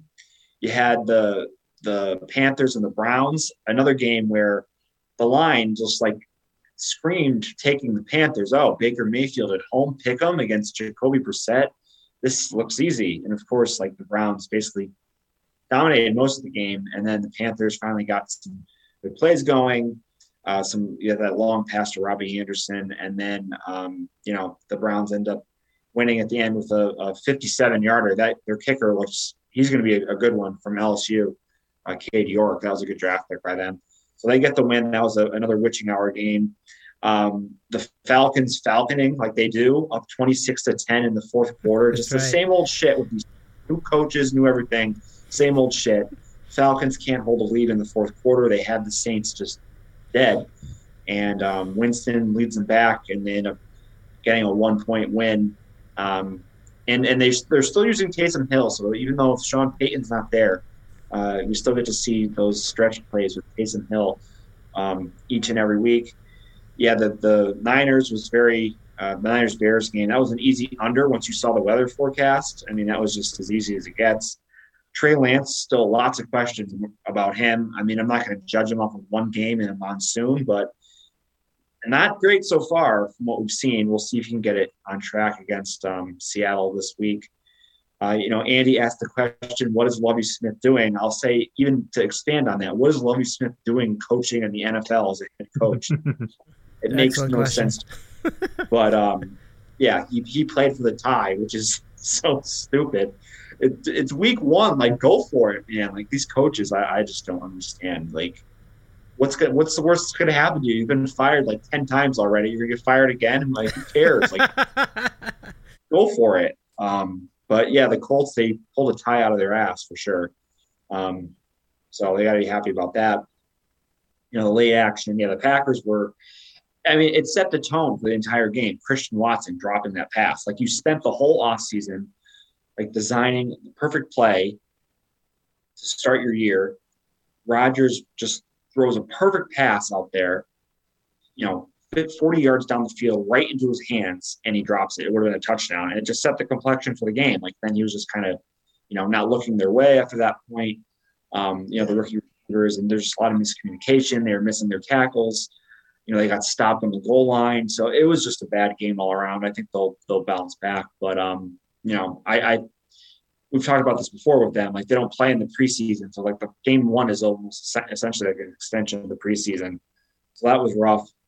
Yeah, the Cowboys, they're in for a rough season without Dak Prescott. And, Mike McCarthy calling plays. It's not a good combination right there. They're just a complete disgrace. The Bucs were ripe for the picking in that game, and they just couldn't do it. And then, Monday night, I mean, my God. You can clearly tell, like, Nathaniel Hackett, like, he fleeced over the Denver Broncos, that's for sure, because he was never involved in, like, game decisions or play calling with the Packers. He was just involved in, like, game planning for the week. Like, Matt LaFleur calls every single play for the Packers.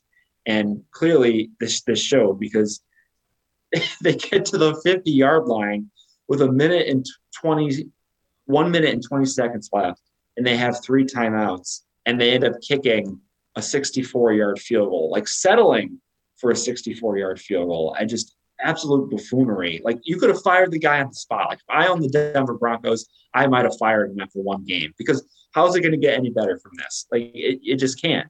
Because he's going to make these. He's not going to make a similar decision like this, but it's always going to be like in the back of your mind, like he's going to pick the wrong option when giving all the scenarios. And it's just basic clock management at that point. Like, you want to keep pushing the ball down the field, and and they say, oh, we didn't want to keep Geno Smith any time. Like, there's 10 seconds left.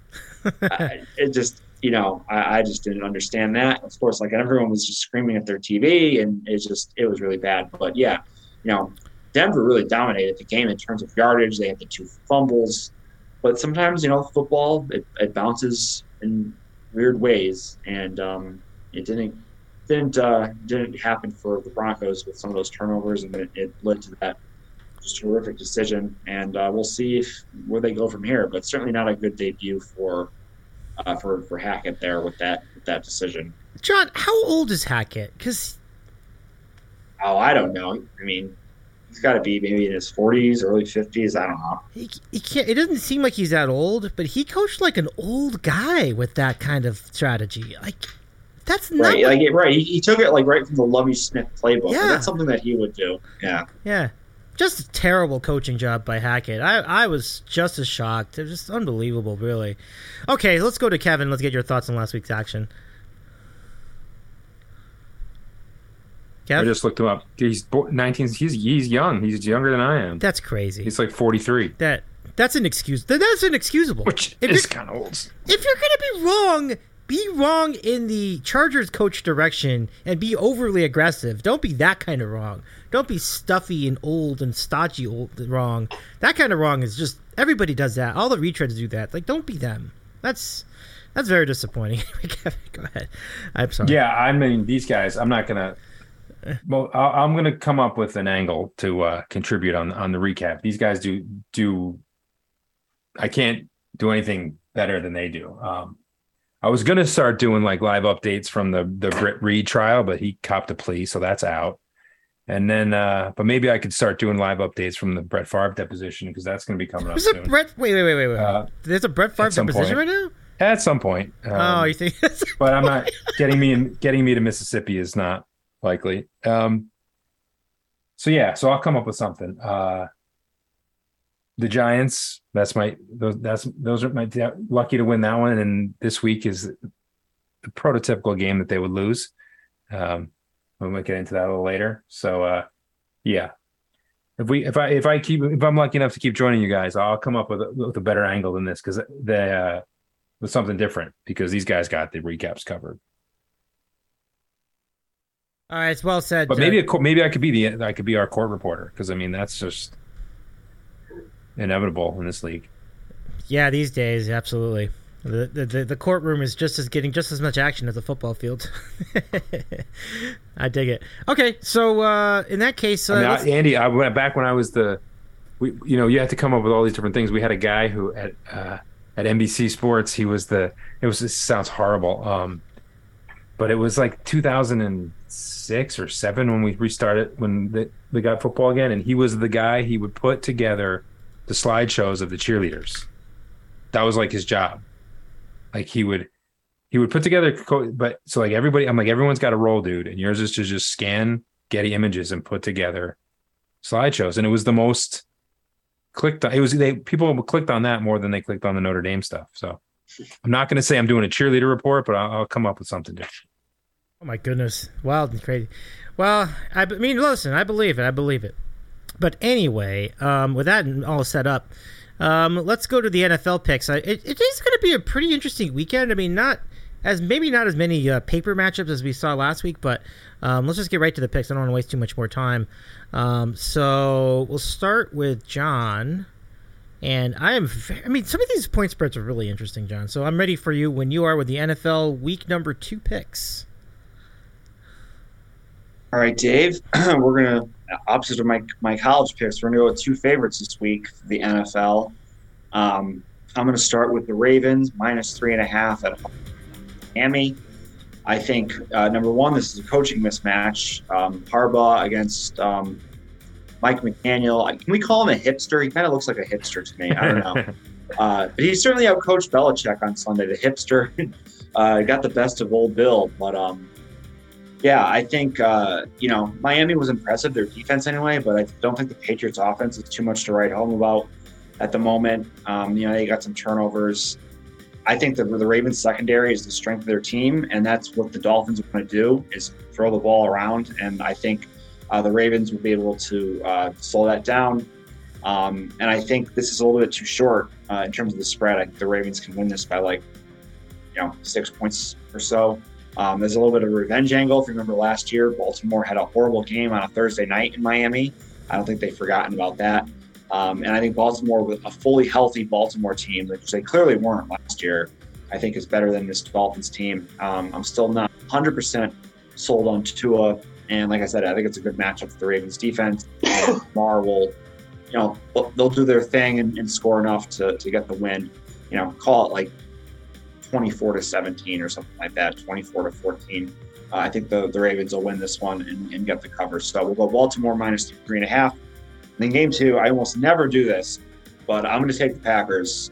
Give me minus 10 over the Bears. LaFleur is 8-0 against the spread and straight up after a loss in his career. Like every time they lose, they will come back and put together a good performance. The Rodgers owns the Bears, as we know. Like I said before, I think just numerous things went against Green Bay and just kind of snowballed in the game on Sunday. I think they're going to look much crisper and sharp at home. And I think the Bears, it was just kind of a fluke game against the Niners with that weather, and they just got some things going in the second half. And I don't think it's going to be sustainable. I think the Packers defense is still good, and I think they're going to shut down Fields, and I think Rodgers will get on track. That stat I gave about LaFleur, he's had more than 8 losses in his career, but I did see the stat somewhere. It's like maybe after like a 10-point loss or something. Regardless, he's usually very, very good after a loss. So we will bank on that, and we'll bank on Rodgers having an MVP-like performance that he's capable of, and we'll take Green Bay minus 10 at home against the Bears, and Ravens minus 3.5 at home against the Dolphins. All right, John, thanks very much for the picks. Good luck.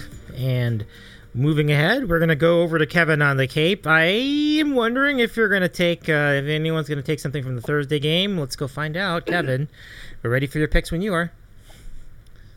Oh, good gracious. I was hoping that these guys would just take that picks and I would be out and go last. But no, I think listen, if you want to go last, we could. I could move ahead to like some other picks and move. No, that would be cowardly now. All right, very well. Can't do that. Let's do it. So I'm gonna go with. Well, I guess I'm gonna go back to a week 1 that worked. I don't know. I probably just keep going this way until it doesn't, and go against the Jets. So I'm gonna take the Browns.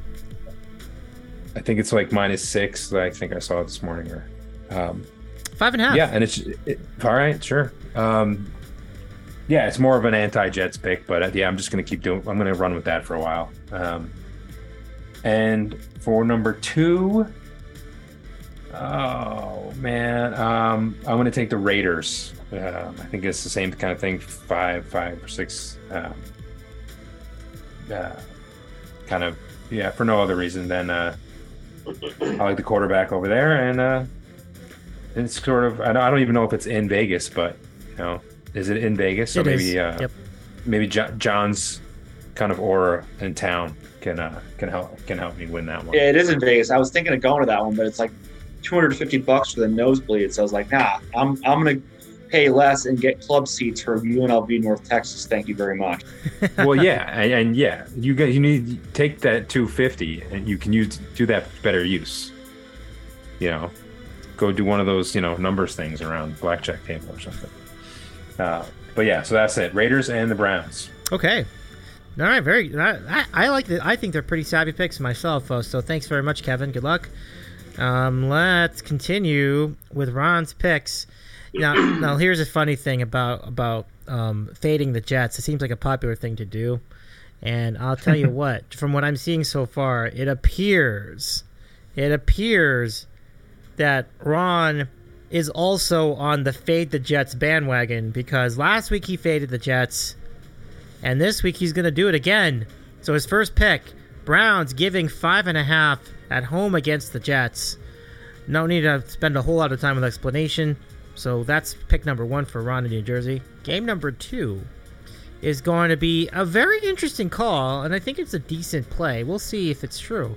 But he selects the Panthers getting 1.5 at the Giants after the Giants had that big, very, and I'm going to repeat, very unlikely win against Tennessee last week. So an interesting idea. There's always a chance of overreaction. So Ron's going to play this the other way. Going to go Carolina plus 1.5 to go with Browns minus 5.5 for week 2 of NFL picks. And good luck, Ron, of course. We're going to keep it here. because I got to give you my picks in just a moment. No, actually, no, let's not do that. Sorry. We had... okay, yeah. I think I got this all straight. I should probably do these in order next time. Okay.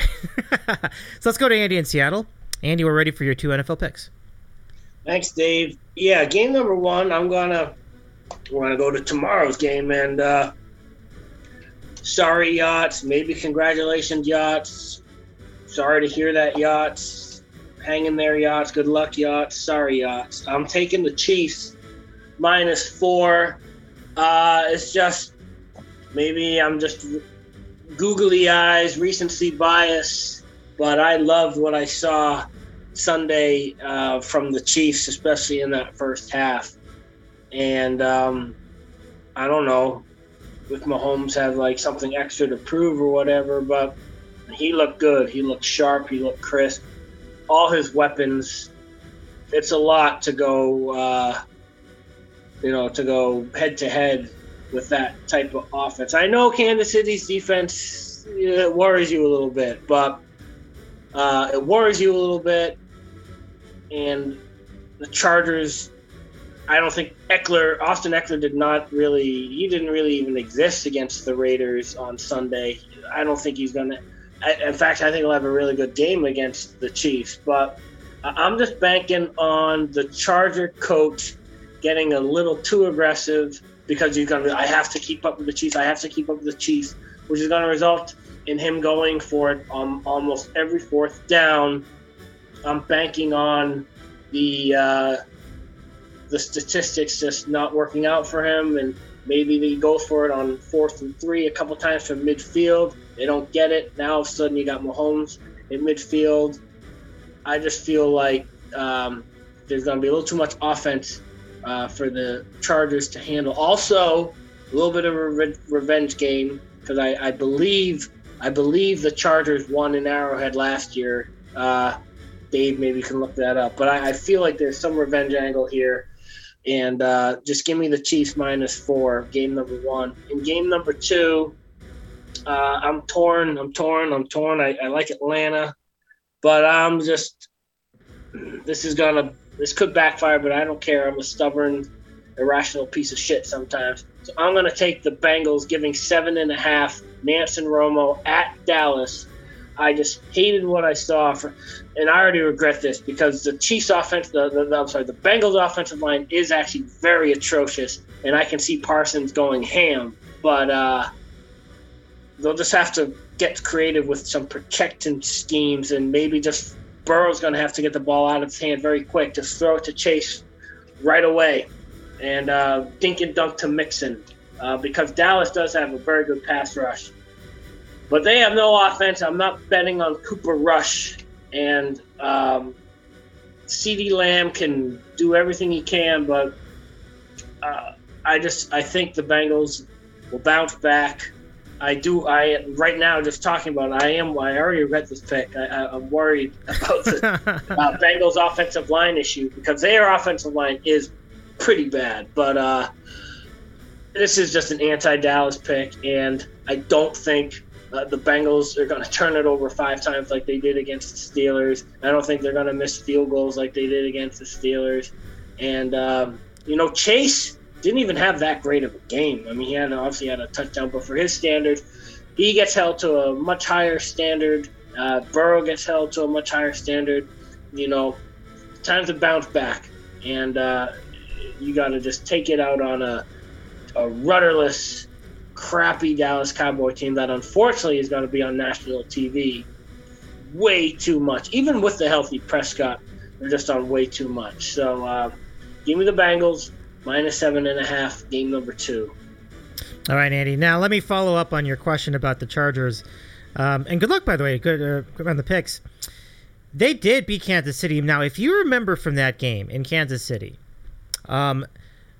Staley went for it at the 2-yard line with only 30 seconds left, and the Chiefs had no timeouts.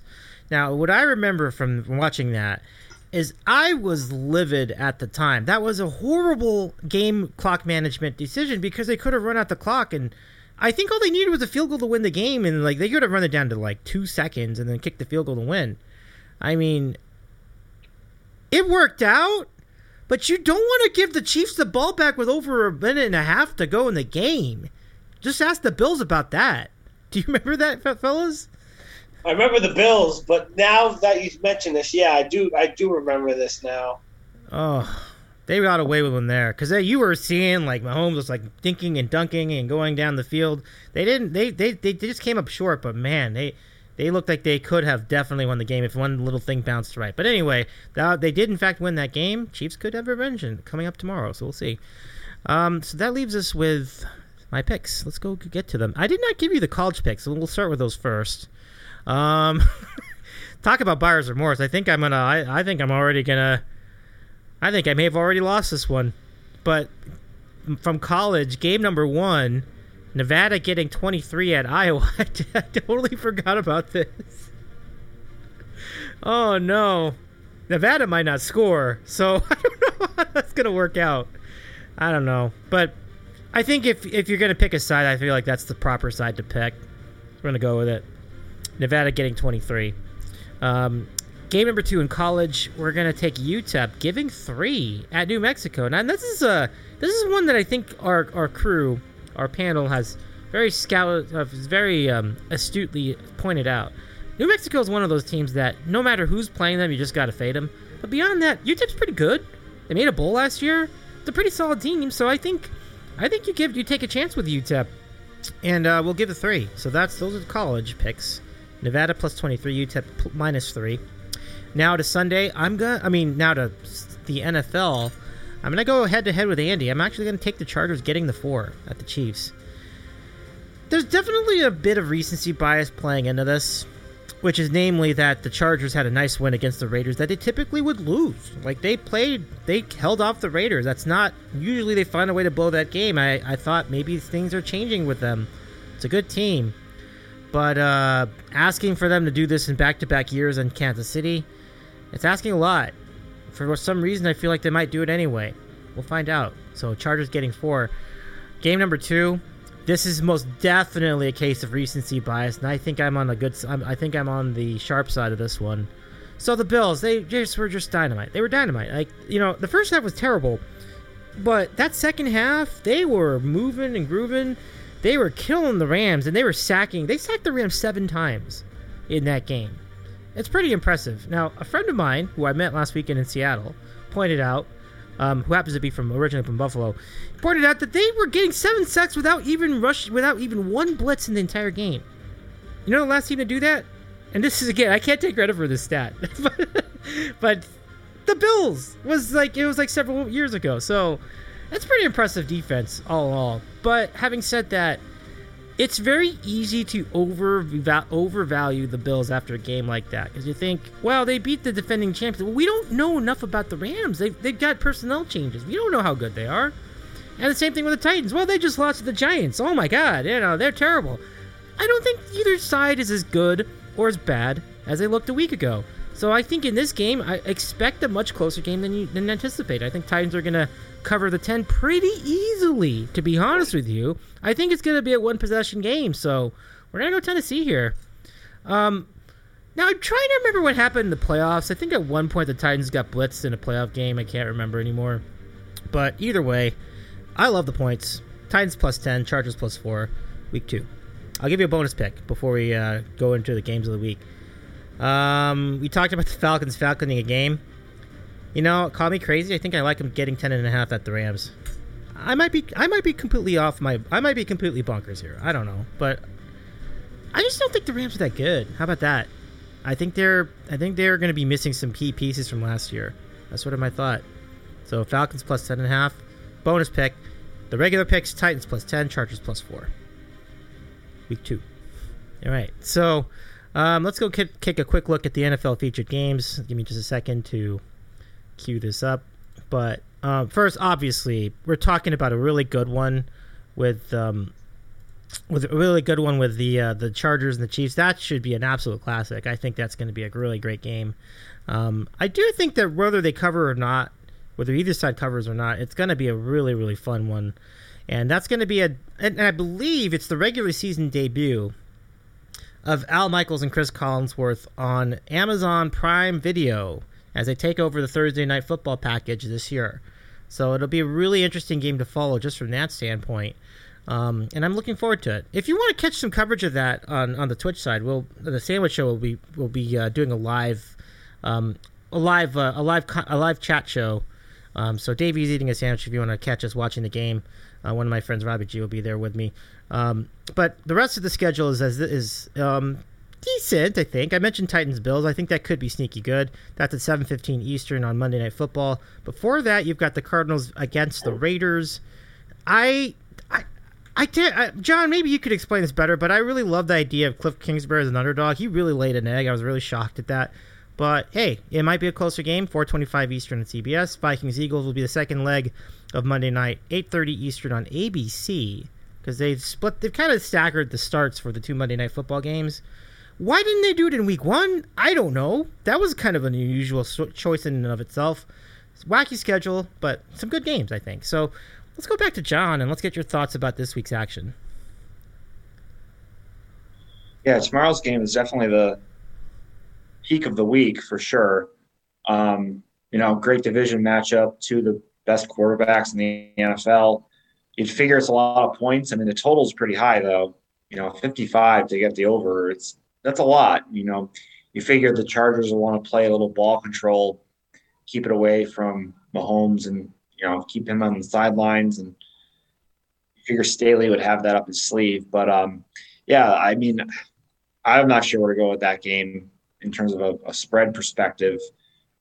You got to figure that the Chiefs are the team to go with at home, but Chargers are tough. I mean, I don't know. I might just have to do a little more thinking before tomorrow comes. Again, I don't have to bet it, but I mean, come on, it's Thursday Night Football. There's nothing else on. There's no college football. I don't even think there's any FCS games on. So we're going to be watching this. We got to bet it.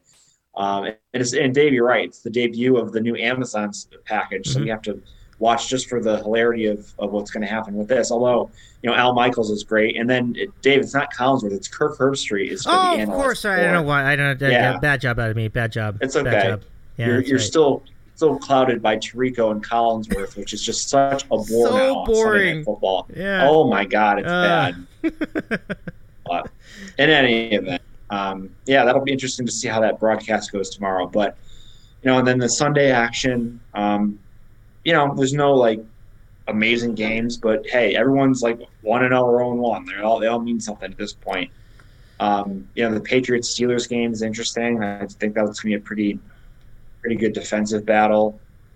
Dave, you mentioned the Raiders and the Cardinals. Yeah, I might have to hold my nose and bet Cliff there with +6 or +5.5. I mean, it's kind of week 1 to week 2 is the biggest overreaction with things in sports in the NFL. It's oh my God, this team's horrible. They're the worst team to ever, step foot on the gridiron. Or oh my God, this team's going to win the Super Bowl. They're never going to lose again. It's just there's, it's not as good as you think, or it's not as bad as you think. So I could see Arizona staying within the spread on that. I could see the Raiders by 4. I definitely could see that. So I might lean Arizona. And same thing with these teams that lost. I already picked Green Bay, but I think Denver's probably a good play too. Houston just maybe played the game of their year against the Colts, and now they're going on the road to Denver. I mean, that's usually a tough spot to go to, usually in September anyway, without altitude and whatnot. And the Broncos I think they'll be ready to play for this one. I think I could see that being a blowout. And the two Monday night games are really good. I tend to agree with you, Dave, on the Titans pick. I think, maybe a little bit of an overreaction from Buffalo's week 1 performance. And Tennessee has beaten them the last 2 times they played. So I think that might be a tad too high. I can definitely see Tennessee covering that number.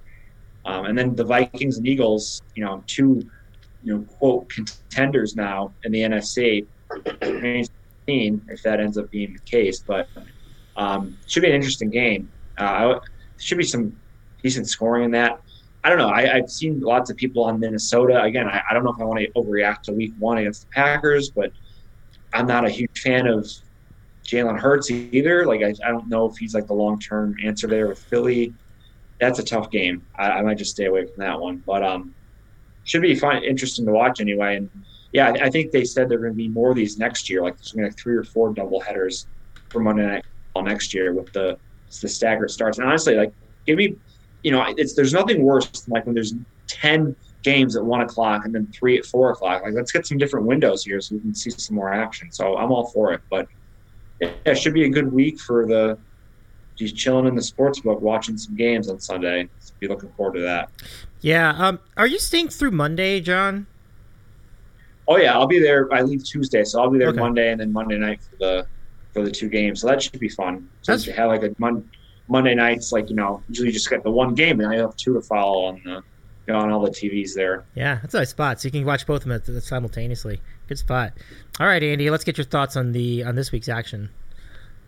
Yeah, just to kind of rehash what y'all talked about, it's to borrow Mike's phrase, like, you don't want to start 0-2. You don't want to start 0. Oh, really? Good.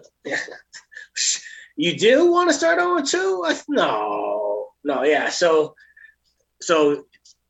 if Meek was having a show, he'd be like, you look at Denver, you don't want to go 0-2. Green Bay don't want to go 0-2.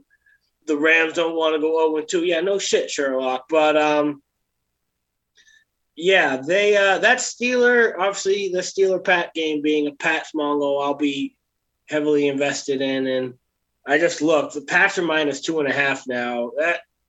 That is just a strange line because, I don't know, the Patriots, watching them and thinking they're going to like score 7, it's like watching a like disabled like chicken like try to get to the coop. It's like it doesn't look good. Like they don't look good. There's like all these other teams, like they run good offense, and watching and I like Mac Jones. I want to root for Mac Jones, but it's like watching the Jets. I'm sorry, Ron. Sorry, Jet fans. It was like it's watching just an offense that is not highly skilled and efficient. It's like watching the Giants. Sorry, JB. Sorry, LT. It's like it's just not a good offense to watch time and time again. But not like we didn't have a couple good years beforehand. But you get the idea. But that'll be a good game. Iron Eagle, Charles Davis, and then the more you think about it, I'll be that clown betting on Gosling after all, because I don't like Derek Carr. As John knows, we got screwed because every team converts 2-point conversions like at 50%. It's like a league average, but Derek Carr was 0 for 4 last year at 2-point conversions, and he lost he didn't get the 2-point conversion last week against the Chargers that would have given them the cover.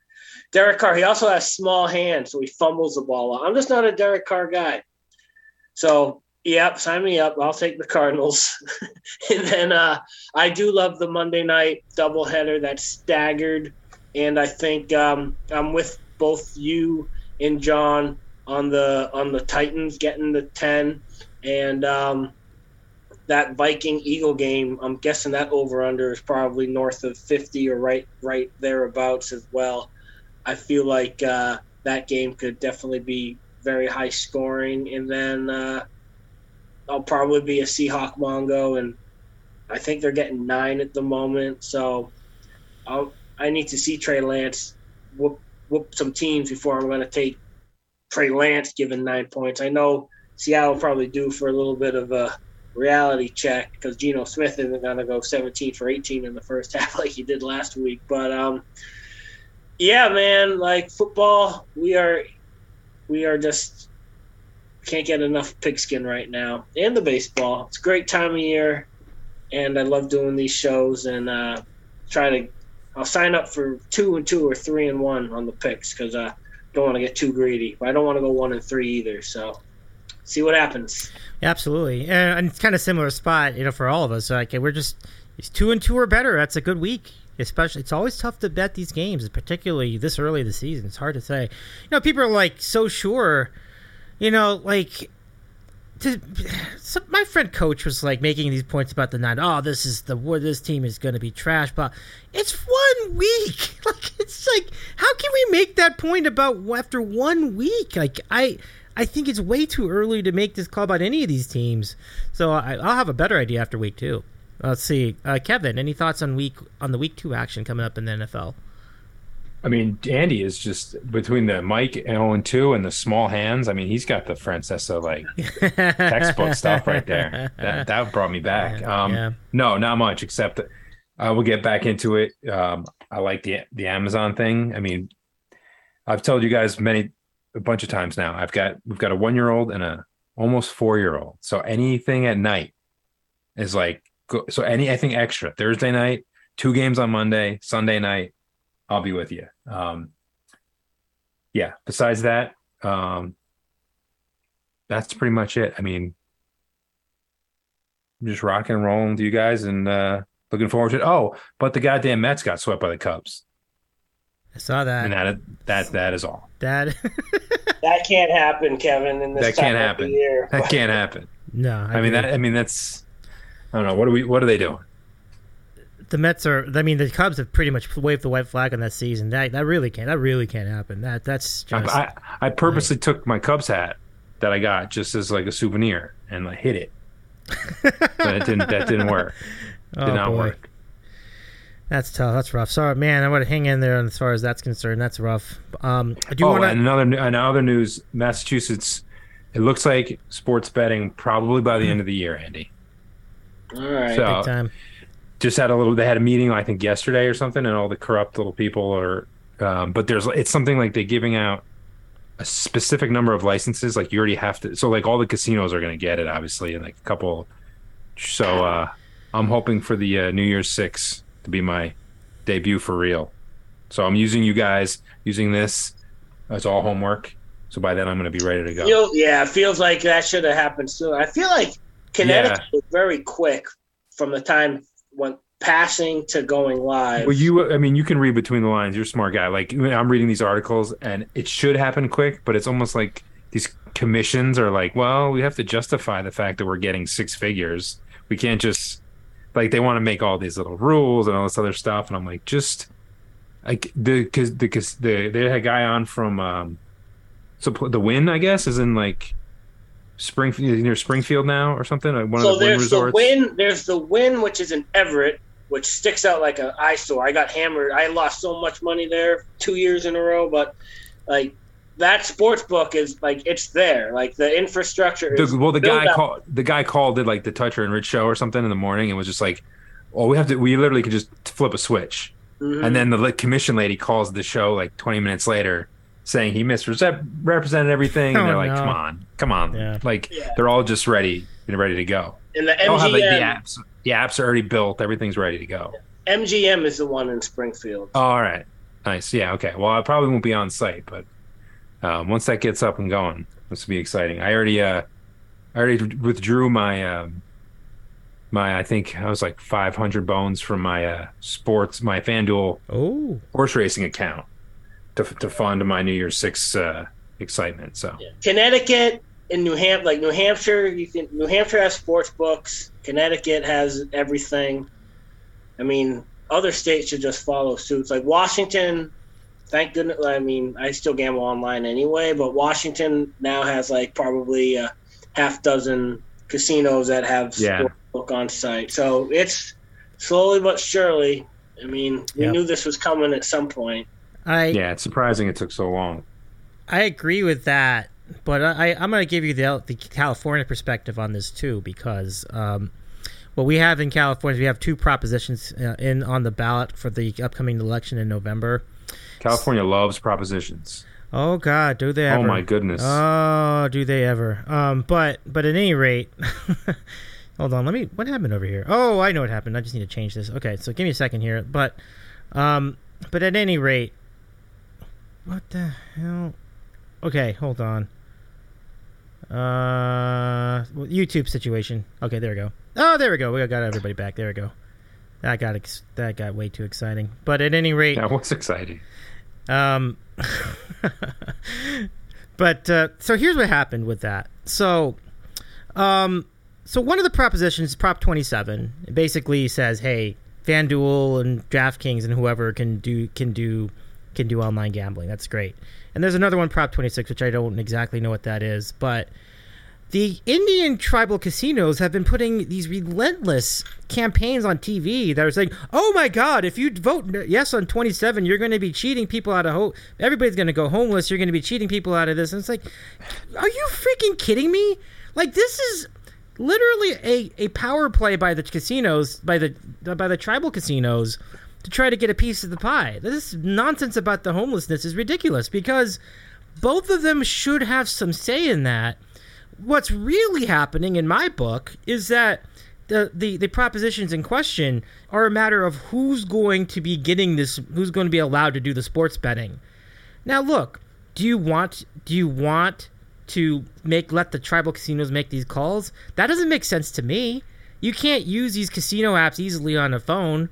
You know, I think that's kind of a mess.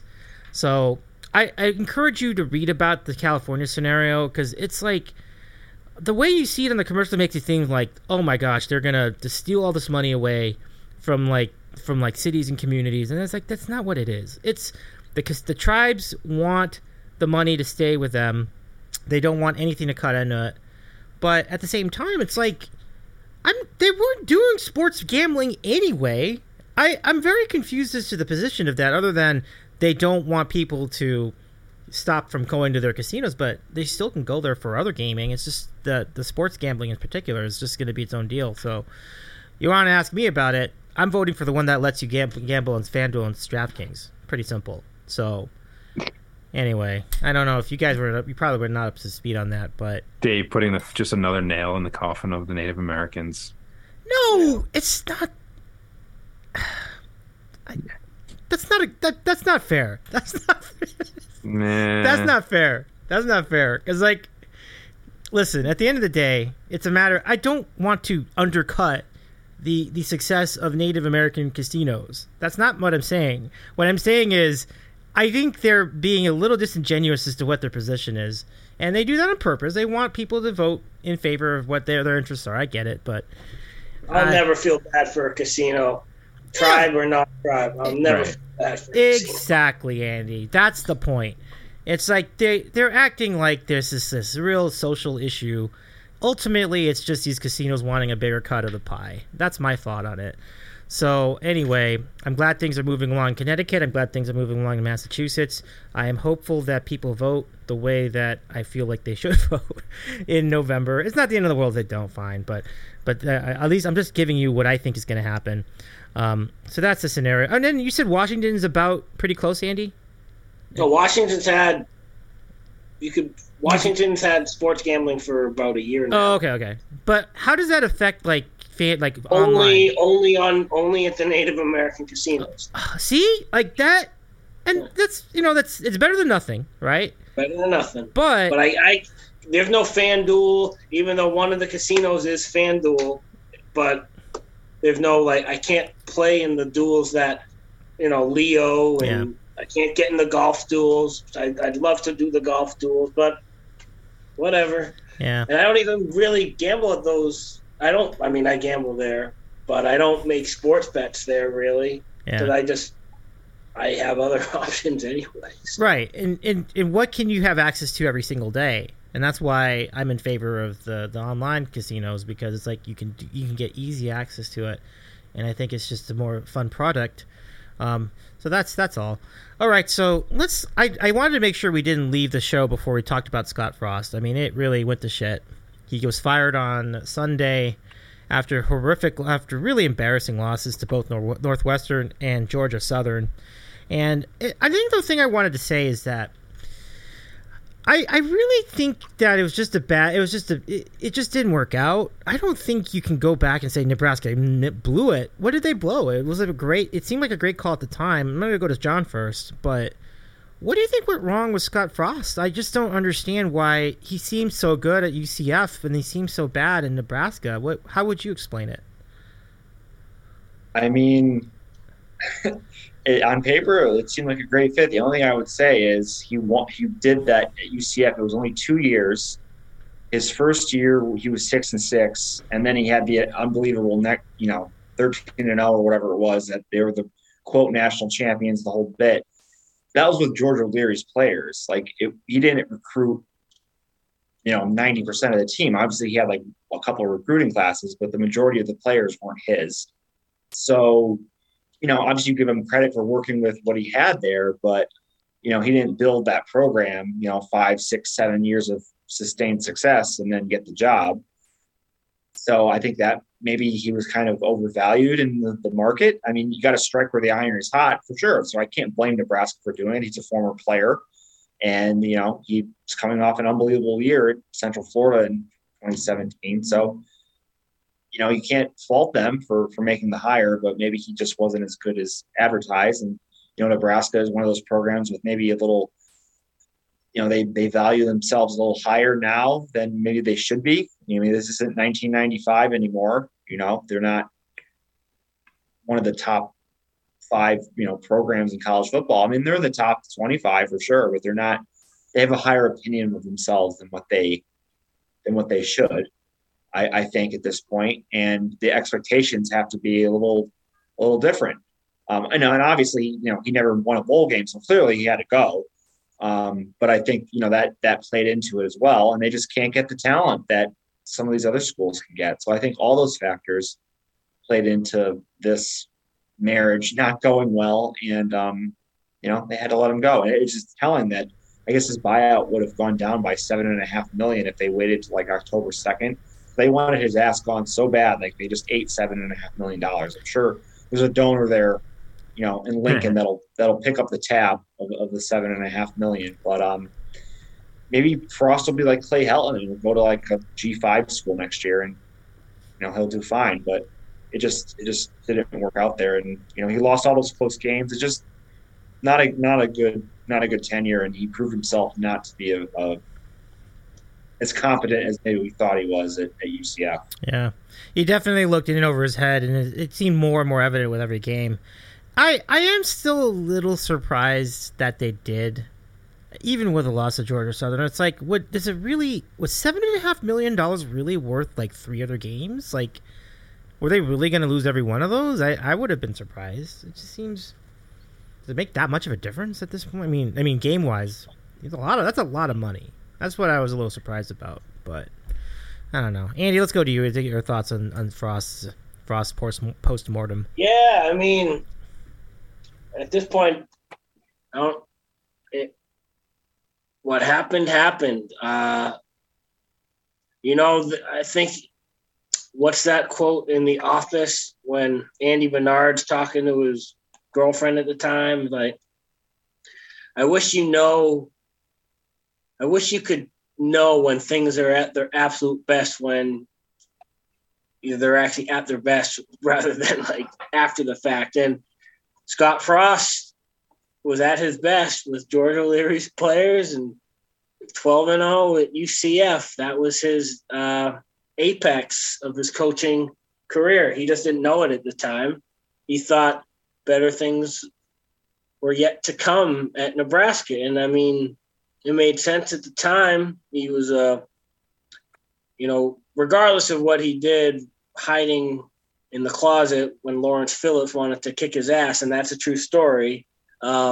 Dude, so would anyone on the planet would go into any hide from that guy. That's true. You hear the stories about Lawrence Phillips. Oh my goodness, they are Crazy legendary. Guy. Yeah, but yeah, I mean, it just sometimes those situations just don't pan out, or like the local or the hero as a player comes back to coach. And I mean, it worked for Spurrier, but it just didn't work for Scott Frost. And it, like, right away, it just seemed like, oh shit, what happened here? But to John's point, like, Nebraska is just like Tennessee. Their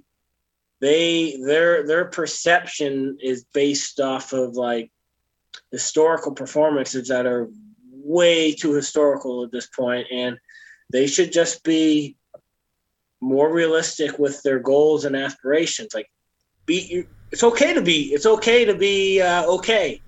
Or what do they say with the mental way? It's okay to not be okay. But for Nebraska's point, it's okay to be, halfway decent. But yeah, they want it to be, 1972, 1995. They want to compete with Ohio State and Penn State and Michigan when they probably are basically more in line with Wisconsin and Iowa in Michigan State, and yeah, like if they get Matt Campbell, then I don't know. Like you see on the internet, like why if you're Matt Campbell, like Iowa State, you're much more. Matt Campbell can continue to be 9-3 at Iowa State and not really have to feel any pressure. Matt Campbell goes 9-3 and 8-4. Those Conehusker fans are going to be seeing red.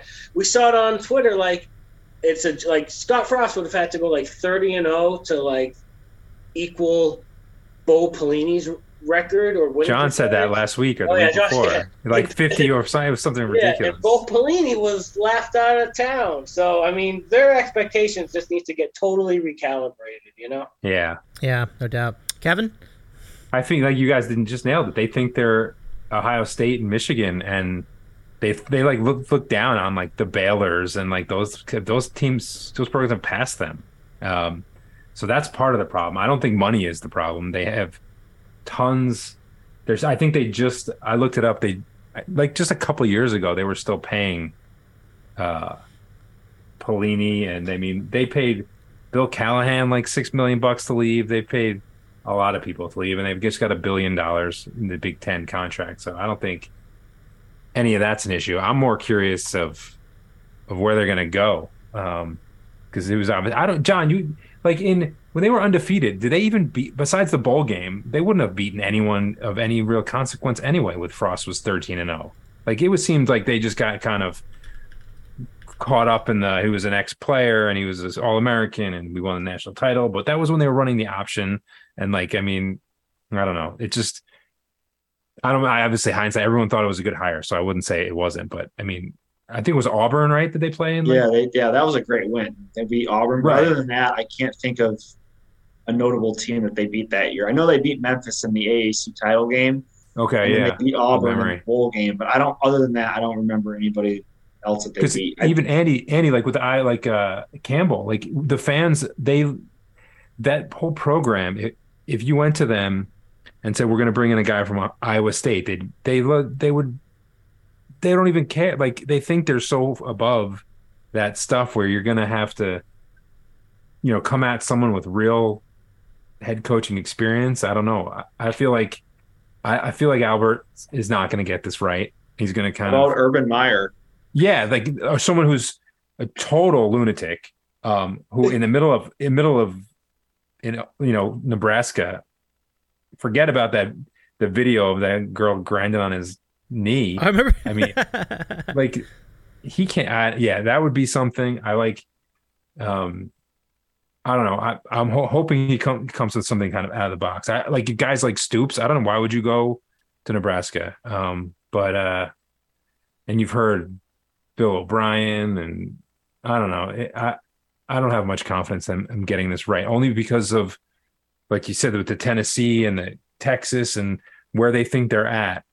They sort of look down on these other coaches, and even the guy from Baylor, they would like, we're not taking the Baylor coach, but I don't know. I feel like it's one of these really tough places, because they're still living in the 90s and even like Andy said the 70s, but at least, I'm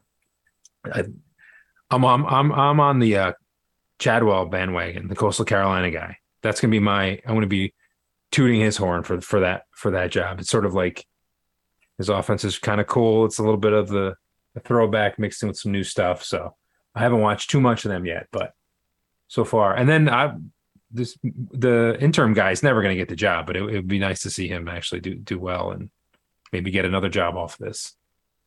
The first black coach, by the way, not just in Nebraska football history, but the university history. So I thought that was kind of cool. That's crazy. I mean, yeah, any sport. That's just. I know it's Nebraska, but that's just crazy to me. That's crazy to me. It's shocking. Yeah, like that's crazy. It's like not even track, not even basketball. Like any sport. I've been doing a lot of with the stuff I've been doing with the coaches. I've been delving into more of the the kind of the disparity and diversity in the ADs and the coaches and stuff. And that was a yeah, not like women's volley, nothing. Like not one. This is the first black coach in Nebraska history. Well, then you have some catching up to do. I think that's the best way I could position And it. there is a way backdoor correlation because he's never been a coordinator or an offensive defensive coordinator. He's like a wide receivers coach. But I looked at his exact resume is very similar to Mr. Sweeney's in Clemson. They have like almost the same. He's older, but like they kind of came in now the interim and then they got the job. I mean, obviously Clemson at that time wasn't Clemson now, but I'm pulling for Mickey Joseph and then Mr. Chadwell in Coastal Carolina right now. I love it. I hope he's been doing great things at Coastal. The shots have been just really on a great magic carpet, right? Like I root for him too. Andy, before we go, what were the two bonus picks? They were totals, right? You had a team total, and then you had another one, I think. Oh yeah, you don't have to write them down. I just said, but yeah, it was Georgia State over their team total against Maryland, and then the Fresno State USC over. Oh, that's yeah. We were talking about that. That's a good one. Fresno State USC over. Hopefully Andy's not chasing by that time because like he'll go with the fourth gummy and the game is going to be at like 11 o'clock at night. He's going to be betting the second half over. That always happens. Yeah. And just to make sure that it's a 12:30 start for the Washington game. No, 4:30 out here, 7:30 local, 7:30 East Coast time. And John's game, North Texas is 3-point underdog. I know. I think I'm going to have to put a bet on North Texas now that I'm thinking about it. I just won't wear any, like I said, I don't have any North Texas apparel, so I'll be fine at the stadium. Is that on campus? Where is that? It's they play where the Raiders play, Legion Stadium. Oh, nice. Oh, cool. Oh, that'll be fun. Beautiful. Yeah, I went to actually to a game last year. They played Iowa State and got absolutely just demolished. It was like 48-3. You would like the amount of Iowa State fans at that game. 5 times the amount of UNLV fans. So I imagine this one's going to be very, very less attended. So it should be interesting. But yeah, I'm definitely leaning towards North Texas getting the field goal in that game. I think I enjoy the game, John. That's going to be great. I do wonder if Scott Campbell's going to be the next guy that kind of goes to a bigger program and then doesn't really impress people. Because Ron is first guessing that now. You all heard him and his thoughts on Scott Campbell. He is not high on him at all. I think you weren't either, John, for that matter, if I recall correctly. I'm not sure. Matt Campbell? Yeah, Matt Campbell. Matt Campbell. I think Scott Campbell's I mean, like he had his best team ever last year, and like they just fell on their face a number of times. Yeah. I think he's fine for what he is. I just don't think he's like this savior for a program if that's what you're looking for. Like I'm not on board with that. Like if you want to win 7 games a year, like sure, but hey, he'll be better than Frost if he does that. So might as well. Yeah. Well, we'll see where Scott Frost ends up next. He will end up somewhere. Everybody does, even guys like Bob Davie did at New Mexico at one point in time. Retreads end up everywhere at some point. Well, Danny just said Lovie Smith is back. I mean, everybody gets recycled.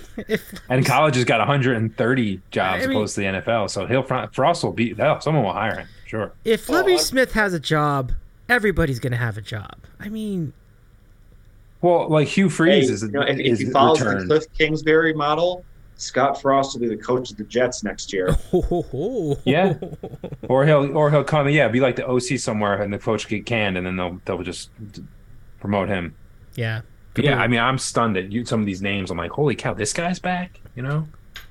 Hugh Freeze, the guy who was like texting escorts, is the head coach of Liberty. You cannot get more of a.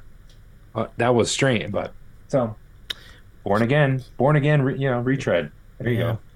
Liberty had a good year, though, when they had Willis. I'm not saying he's bad. He's a sleaze, but he's... For the over-Catholic, uber-zealot Liberty crew. Yeah, but, right. No, I understand. I got you. It's a juxtaposition for sure. We're running a little late tonight, so anybody want to throw in some final thoughts before we go? I'm starving. I'm getting the Shake Shack spicy burger sponsored by Hot Ones. I dig it. I do want to say, Hope everyone wins. The Shake Shack spicy burger. That sounds amazing. Hope everyone has a great weekend, winning some bets, and be here next week, hopefully, and for a good recap. Good luck, John. Jealous. Thank you. Yeah, same. Yeah, that's gonna be awesome. Have a great weekend, John. Safe travels, my friend. Thank you, Dave. You bet. All right, everybody. Well, take care, everyone. Thanks again for joining us, and we'll see you soon. Take care, bud. All right. Bye, Good luck, everybody. Bye, Juan. See you. See ya. John, Andy, Kevin. Another great show. It was really, really good stuff. I do want to, like, I'm sorry I got so fired up about the Prop 27 situation. Like, I need to read a little more about it to really have a better idea of what is happening with that. But naturally, as Andy said, I think Andy made a great point when he said, don't ever feel sorry for casinos, no matter who's running them. They're casinos. They make tons of money. So I think that's an important thing to remember.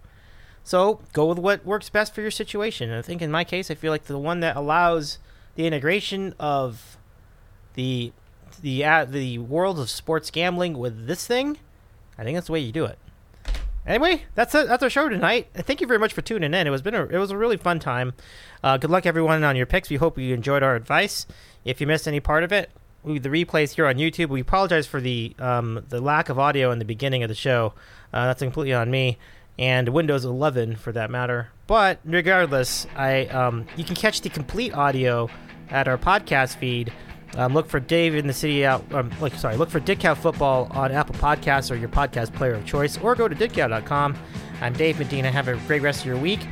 If you want more football coverage, we'll be back on Twitch. Davey's eating a sandwich with a live commentary of the Thursday Night Football game, and we'll see you next time.